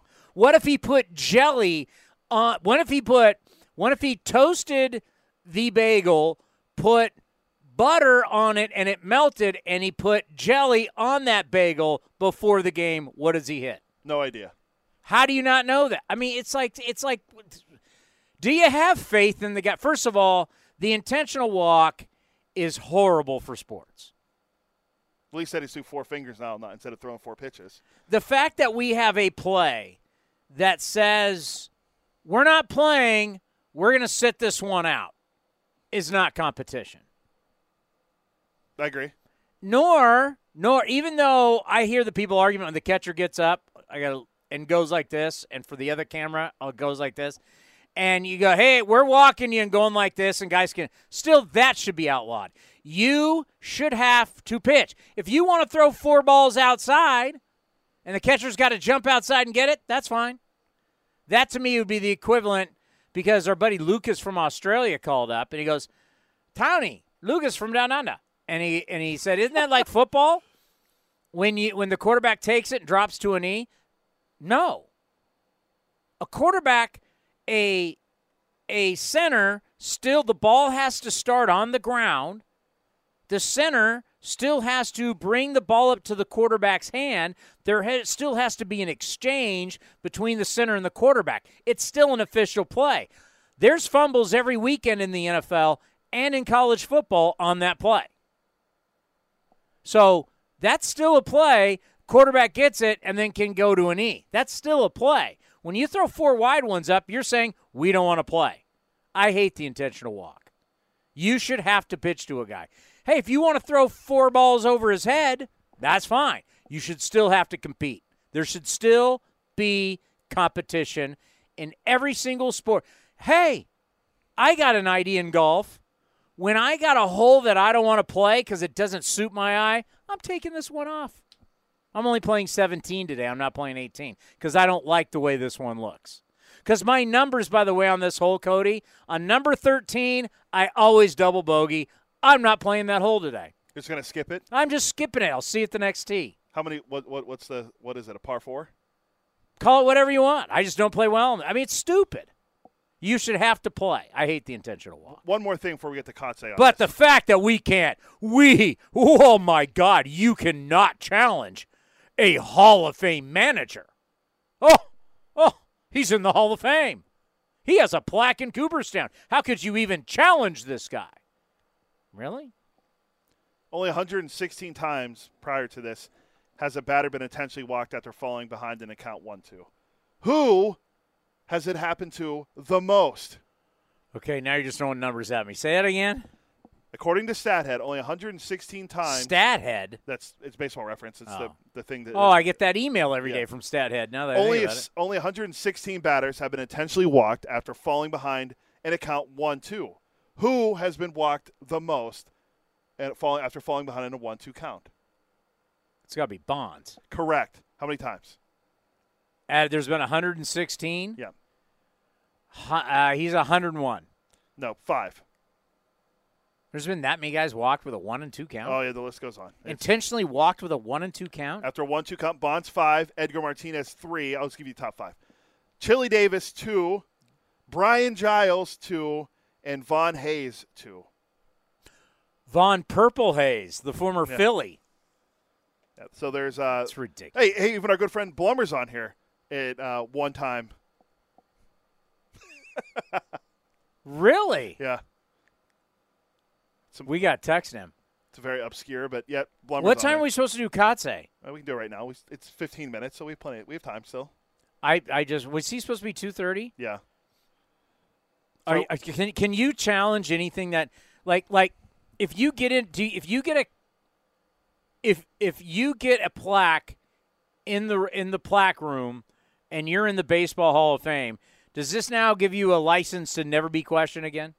I don't think so. I think you should be more subject to more criticism. Can you I mean, anything in life, if they say anything, he's a Hall of Famer. Well, I think you're subject to more criticism because you're shown that you are one of the best to ever do what you do. You should be able to make the best decisions. Can I ask Tony why they're 26 and 29? A lot of injuries. Well, what about the other guys? They can't play? Was there a reason why you're minus 57 and their run differential is bad. Minus 57? Their starting pitching is supposed to be what saved them. Dallas Keuchel, DFA, now a Diamondback. Lance Lynn on the injured list. Where is the D-backs AAA? Is that Reno? Reno, that's where Dan Straley is. Dallas Keuchel, Reno ace great, next to the Bowling Hall of Fame in the biggest little city in the world. Him and Dan Straley both probably on the mound. Dan the K-Man. You get a back-to-back game of Dan the K-Man and Dallas Keuchel. Good luck. Well, Keuchel doesn't strike a lot of batters anymore. I can just hear it now. You got some resumes on the mound. That one guy, he's won a Cy Young and a World Series. Oh, God. All right, earlier today we caught up with Mark Kotze. It's Friday, and it's time for the Mark Kotze Show. Time now for the Mark Kotze Show, brought to you by NestBedding.com. Love where you sleep. Of course, Nest Bedding has locations in the Bay Area, or you go online to NestBedding.com for all of your bedding needs. You need a mattress, you need pillows, you need sheets, you name it. Go to one of their stores in the Bay Area or go to NestBedding.com. Use the coupon code Oakland. You get 10% off your entire order. That's NestBedding.com. Cots, how are you in Cleveland? Well, it's a beautiful day in Cleveland for sure. We're getting ready to go out and do some early work with the boys and get out there and hit on the velo machine today. Well, I got to tell you, getting ready for this series, it was kind of shocking to me when I went, okay, for the A's, it's your guys' 59th game. And, oh, by the way, Cleveland has only played 52 games. And we talked to Tom Hamilton yesterday on A's Cast Live, their longtime broadcaster. They had 9 cancellations so far this year. I'm like, oh my, I mean, hard to believe. So I'm thankful you guys have great weather because they've had miserable weather and they're going to have a boatload of doubleheaders to try and catch up. Yeah, it will be a grind once they have to play those doubleheaders and make up these games. We talk about Cleveland and I mentioned how beautiful it is today and it could turn on a dime, just basically being next to this lake and the weather rolls in and next thing you know, you're in a 2-hour rain delay. So we're hopeful we don't have any rain delays this weekend, and we get these games in, and we can pick up a couple W's. Let's talk about one of your guys who's starting to get his mojo back. And the bottom line is we know Ramon Laureano. He hates going down to the minor leagues. He just, let me get in there. He's a bull in a china shop. But obviously with the suspension, had to go to AAA, shows up. It's just so hard to replicate game speed at the major league level. He gets off to a slow start, but all of a sudden that hitting streak has changed everything for him. What are you seeing from a timing standpoint for Ramon Laureano?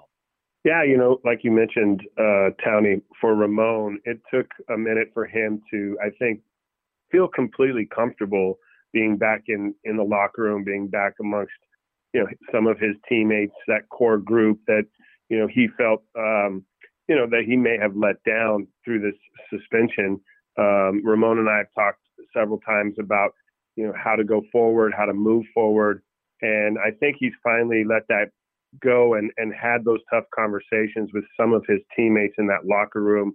And he feels at least somewhat more comfortable about his environment. And I think that really, when it clicked, he started to take off. And as you talk about, it's never easy, to be away from the game, especially for 80 days for a guy that is so passionate about baseball, that really lives, eats, sleeps baseball. And, when we talk about Ramon Laureano, we talk about, the player that, will hit a double, take an extra base on a throw, and then score a run, and he creates a run all by himself. And we've seen that over the last 2 weeks. We've seen that Ramon that we're used to watching, the incredible catch that he made in right center in a game that was a 13-2, Christian Bethancourt on the mound, and he's still playing the game hard. And that says something about the character of this kid. And I, couldn't be happier about his progress and what he's been able to do offensively for our group,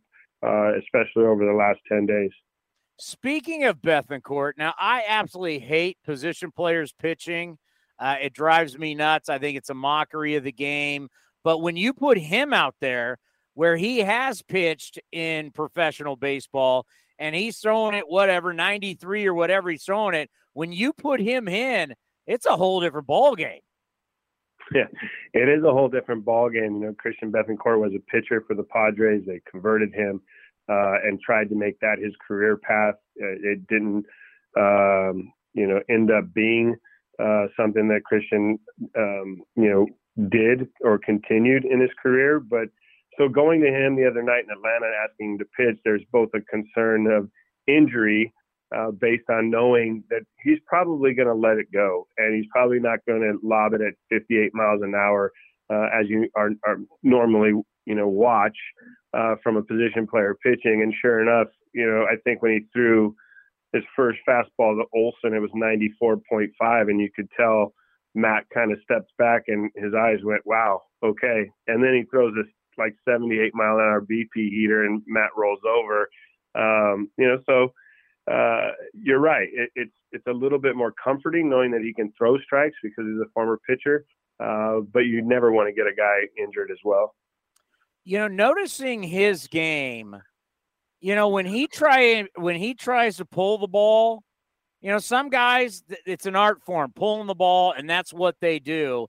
And then there's other guys that really have that power that if they stay inside the ball and they take it to right center, it really plays for him. And I've noticed lately for Bethancourt, as his numbers start to get better, the fact that he's driving the ball to right center, whether it's for a home run or it's for a double, it just seems to be that's where the ball plays off its bat best. What are you seeing with him at the plate as he looks like he's getting better?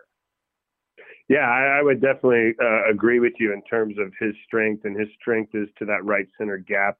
He's got, I've talked about it in the past that we were waiting for this power. He hadn't hit a home run in, I think it was 5 years. And at that point, when you watched him take BP, you knew there was big power, and it's shown up in the last 5 to 10 days. His path is cleaned up. He's on the baseball. Last night here in Cleveland, he hit 4 balls. You couldn't have hit him any harder.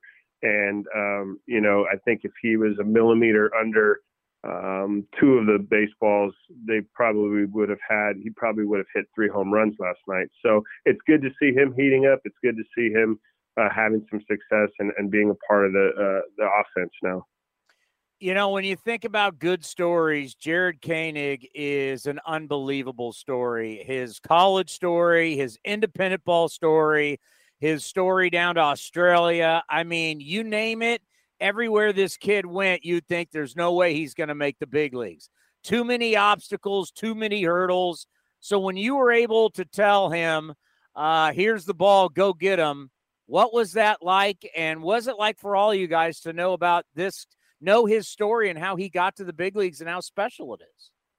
Yeah, we talked about at Little Townie in spring training that this season was going to have, there's going to be opportunity for guys to make their debuts, and how special that was going to be for these guys, and the grind that it took for Christian Bethancourt to get back to the big leagues, and to have his, first major league at bat in several years, and the grinds that these guys go through. And as you talk about Koenig, that's an amazing journey and a perseverance, the grit that it took to just keep going and handing him the ball and, seeing the pure excitement, the pure joy. Yes, there was some nerves, as every young man that takes the mound for the first time at a major league ballpark, especially that in Atlanta against a World Series championship team with a 40,000 crowd, it was a sellout crowd. I thought Jared handled himself really well. Yeah, no, it's good to see. And, when we talk about a year discovery and that's what we call it on the post-game show of trying just, you got to find guys that can help you now and find guys who can help you in the future. I know his age is not, not really looking for the future, but I'm kind of like, I want to see more of him. Why not? How do you feel about that? Yeah, you will see more of him. He's going to get another opportunity to start here and against another great caliber team in Boston. And I think the nerves will be somewhat subdued for him. I think he's recognized some things. I talked to him yesterday just about what you take away from your first big league start. And he said, well, the biggest noticeable difference is that these big league hitters, they don't expand. They don't swing outside the zone very often. And, that there's a separator there with the levels as each level you go up. But from AAA to the big leagues, especially that Atlanta lineup, those guys didn't expand. They didn't swing out of zone. And when you force a pitcher to get inside that zone, it generally benefits the hitter. But, he's definitely going forward, learned, from the first experience. And I expect him to go out and be better next time out. When I look at Cap's outing yesterday, and I just think of Catfish Hunter, and he gave up 2 solo home runs. It's just 2 runs. So when I evaluate it and I evaluate him, I go, okay, not a bad start. I would have liked to have seen him gone longer in the game. How do you think, obviously you're always going to be concerned with his health. Where is he right now? How do you see Cap where we are right now in the season and going forward? Yeah, I thought it was a good outing for Cap. You're looking for that balance between sending him back out for that 6th inning and having him go through the 2, 3, 4 part of that lineup, which is all left-handed, which, all 3 of those hitters had hits against him in their previous at-bat. So you evaluate, getting Cap out on a positive note, even though he gave up 2 solo home runs to 2 really good hitters. You want him to leave that game with a good feeling, and I think that he did. He should have left that game with a good feeling, only giving up 2 runs through 5 innings. We went to our bullpen where we felt we had good matchups. A.J. Puck comes in against those 3 lefties. And, for us, it's always about giving these guys the best opportunity to have success and matching them up. And, unfortunately, there towards the end, we couldn't get our job done and, ended up on the wrong end of that game last night. When you look at managing a bullpen, now that you've been doing this for a while and obviously all the years being on the bench, what do you think really is the main key to managing a bullpen? Because there's so many guys down there, hot, cold, just what do you think the key is? Yeah, I don't know if there's one key. I think obviously it's every day you evaluate which guys you feel, are having the best success. And you also take into, you evaluate whether or not their workload has impact on them. You've got to be able to take care of their arms as well, because it is a long season. So, grinding on the one hot guy and utilizing him to get through games every day ends up in the long run, most likely wearing them down. So there's a balance to it. I think we're constantly looking at the matchups. We're constantly looking at, as you talk about, who's hot, who's throwing the baseball well, and trying to line them up to get us through a game. Yeah, I got to think it's tough when you're like, boy, I really would like to pitch him, but I've thrown him 3 out of the last 4 days. But, boy, I would really like to pitch him. Like, if you got a hot guy, you want to run him out there all the time. Obviously, you can't, but that's got to be so tough as a manager, knowing who's hot and going, I can't use my best. The thing that comes to the front of my mind is watching Joe Torre use his bullpen, and I think it was Daniel Robertson maybe who set up for Mariano Rivera. He would pitch, as you talk about, 4 out of 5. And for us nowadays, not only would we probably have upper management down our throat, but we'd probably have the training staff out there before we even decided to bring him into the game saying, hey, you've used him 4 out of 5 days. Like that's enough, So, again, we're looking at the health, we're looking at the longevity of these guys and trying to keep them healthy throughout the long season. Well, let's end on this. Your buddy Phil Nevin, another Cal State Fullerton guy, is now the manager of the Los Angeles Angels. I know you know Phil really well. You got to be happy for him. What do you and people have said it for years. They think Phil Nevin's going to be a manager. What were your first thoughts when you heard about him taking over for Joe Madden? Yeah, well, I obviously have a good, really close relationship with Phil, and I couldn't be happier for him. He's persevered for a long time. His journey in coaching started out in I believe at Fullerton, managing an independent team. I want to say that was 2011 or 2012 when he got done playing. So he's grinded a long time. He's put a lot of hard work in to this career path and well-deserved. And I think Phil's the right guy for that job. He's got a huge heart. He's very emotional and passionate about his players. And, one of the things, Tony, that I'd like to talk about, from our standpoint is honoring our head coach at Cal State Fullerton with Augie Garrido. And I know Augie's up there looking down on us and smiling. And I couldn't be more proud to have mentored under him and to be able to call Augie a friend. We just had David Esker on the program, the head coach of Stanford, and you know how good Stanford's program is. And Esker played for their national championship teams in the 80s. Then he was the coach at Cal for Mark Canna and Marcus Simeon. Then he's gone back to his alma mater. And I know what he has meant to some of our A's players over there in Cal and now what he's doing at Stanford. And these college coaches, they do so much for people. I recently had my old head coach on at San Jose State, who you competed against, Sam Ferraro, for many, many years. And what these guys do for us, they educate us, they teach us. And Augie Garrido, one of the greats, whether it's Fullerton or what he did at Texas, we don't praise these guys enough. And I'm glad that you did that because you think of all the tremendous players that went through Cal State Fullerton and learned from your old head coach. Yeah, we were really blessed. We were blessed to have a great man lead us and teach us, like you talk about, not only the game of baseball, but the value of relationships in life and what it really means, the impact it can have. And, I'm so thankful to have gone there, to have played for Augie. And I know Phil would say the same. All righty. Enjoy the rest of Cleveland, then Fenway Park, and we'll see you back in Oakland. Sounds good, Tony. Thanks again. How good is that? By the way, had to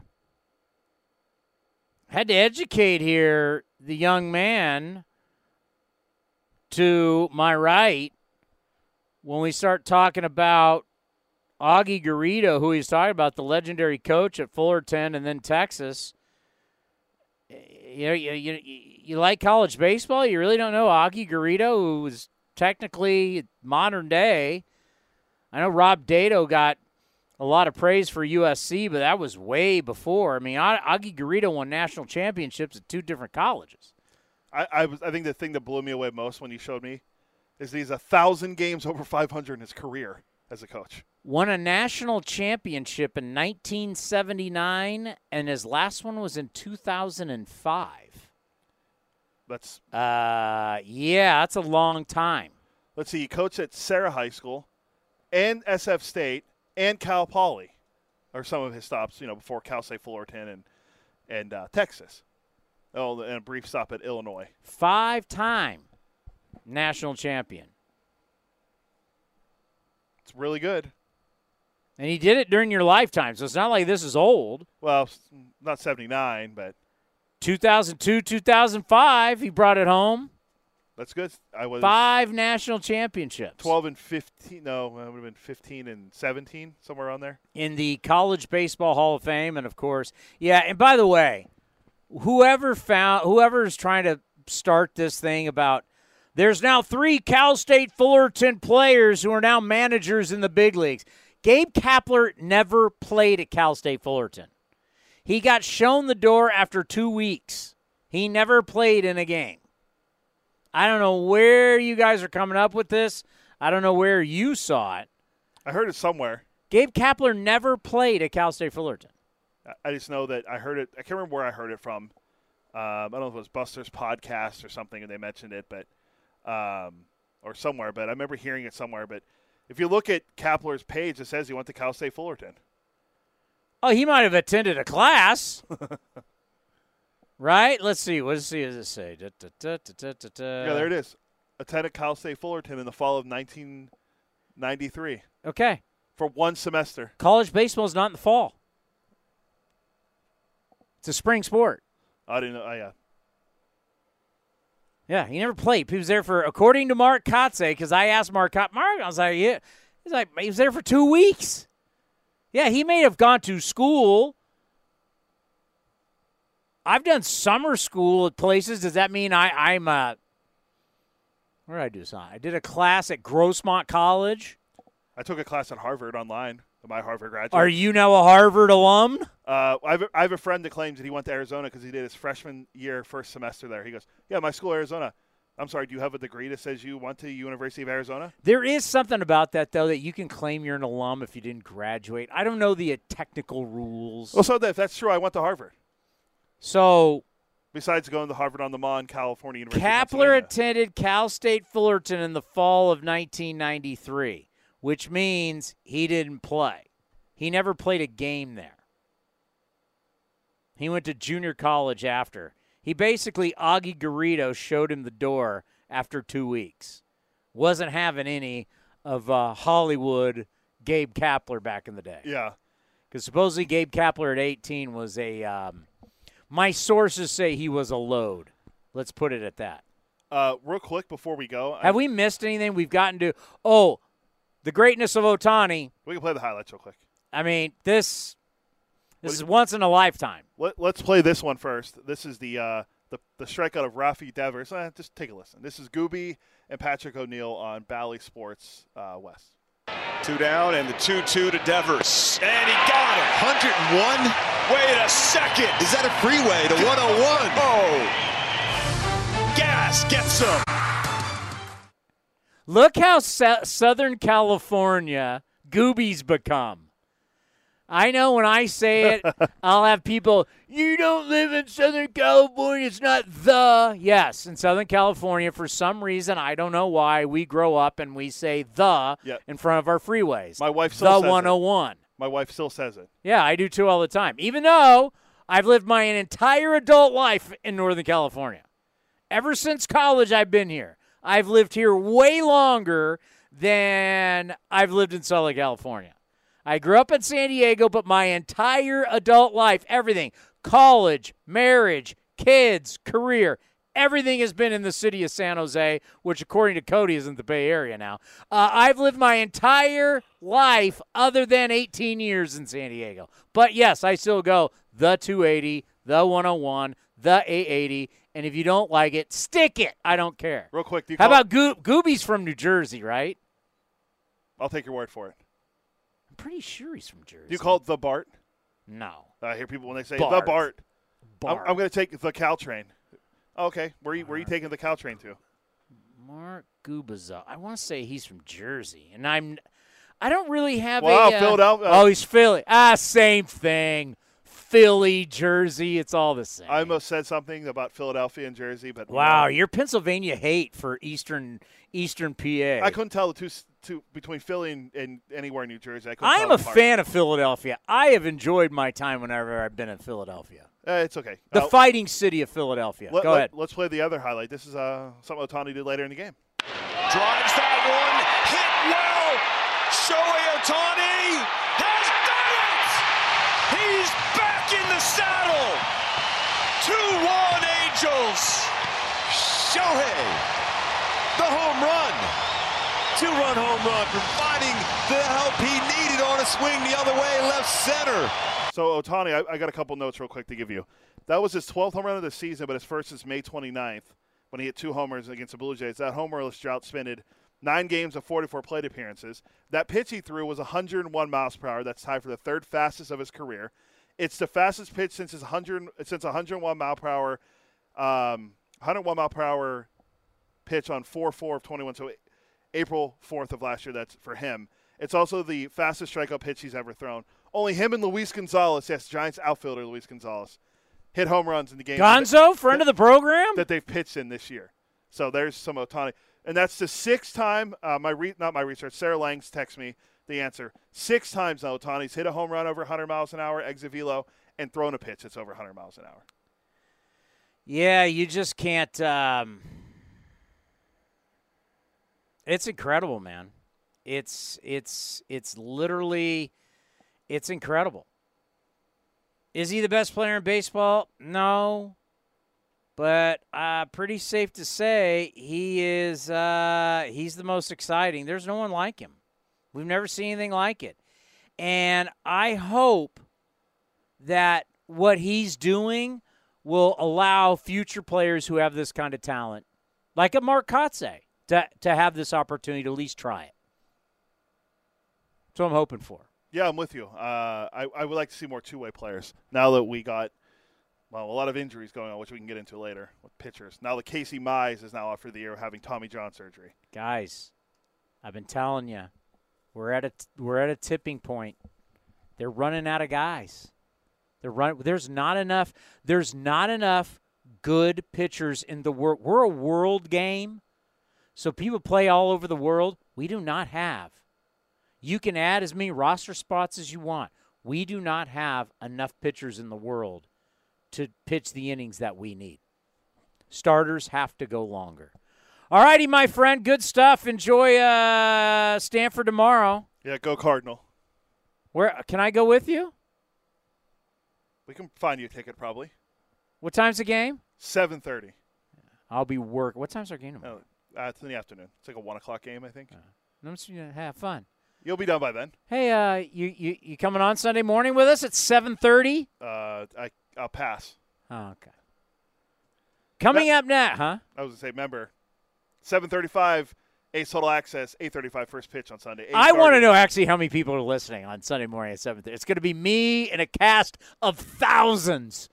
Everybody, thank you for listening to A's Cast Live. We want to thank David Esquer, the head coach of Stanford Cardinal. Good luck to you. We want to thank Glenn Kuiper for coming on before tonight's broadcast, and Mark Kotsay, the manager of your Oakland Athletics. A's Total Access brought to you by Chevron. Coming up moments. Have a great weekend, Cody. All of you have a great weekend. Stay cool. Get in the pool. Go to the beach. But listen to A's Baseball on A's Cast.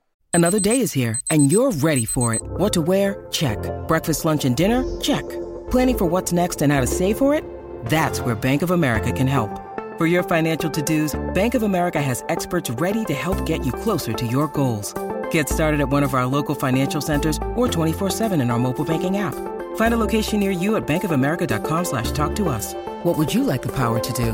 Mobile banking requires downloading the app and is only available for select devices. Message and data rates may apply. Bank of America N.A., member FDIC. The Coliseum has gone by many names, but none better than the Last Dive Bar. Hi, everyone. Ken Korak here, and my friends at Last Dive Bar are helping us celebrate our longtime home. Last Dive Bar has the most unique merchandise for all Oakland baseball fans. T-shirts, sweatshirts, the Ray Fosse line, and my personal favorite, the lights have taken full effect. Visit their website at lastdivebar.com or follow them on social media at Last Dive Bar. All proceeds are invested back into the A's Community Fund and their affiliated charities. Go to lastdivebar.com. That's lastdivebar.com. This has been a presentation of the Oakland Athletics.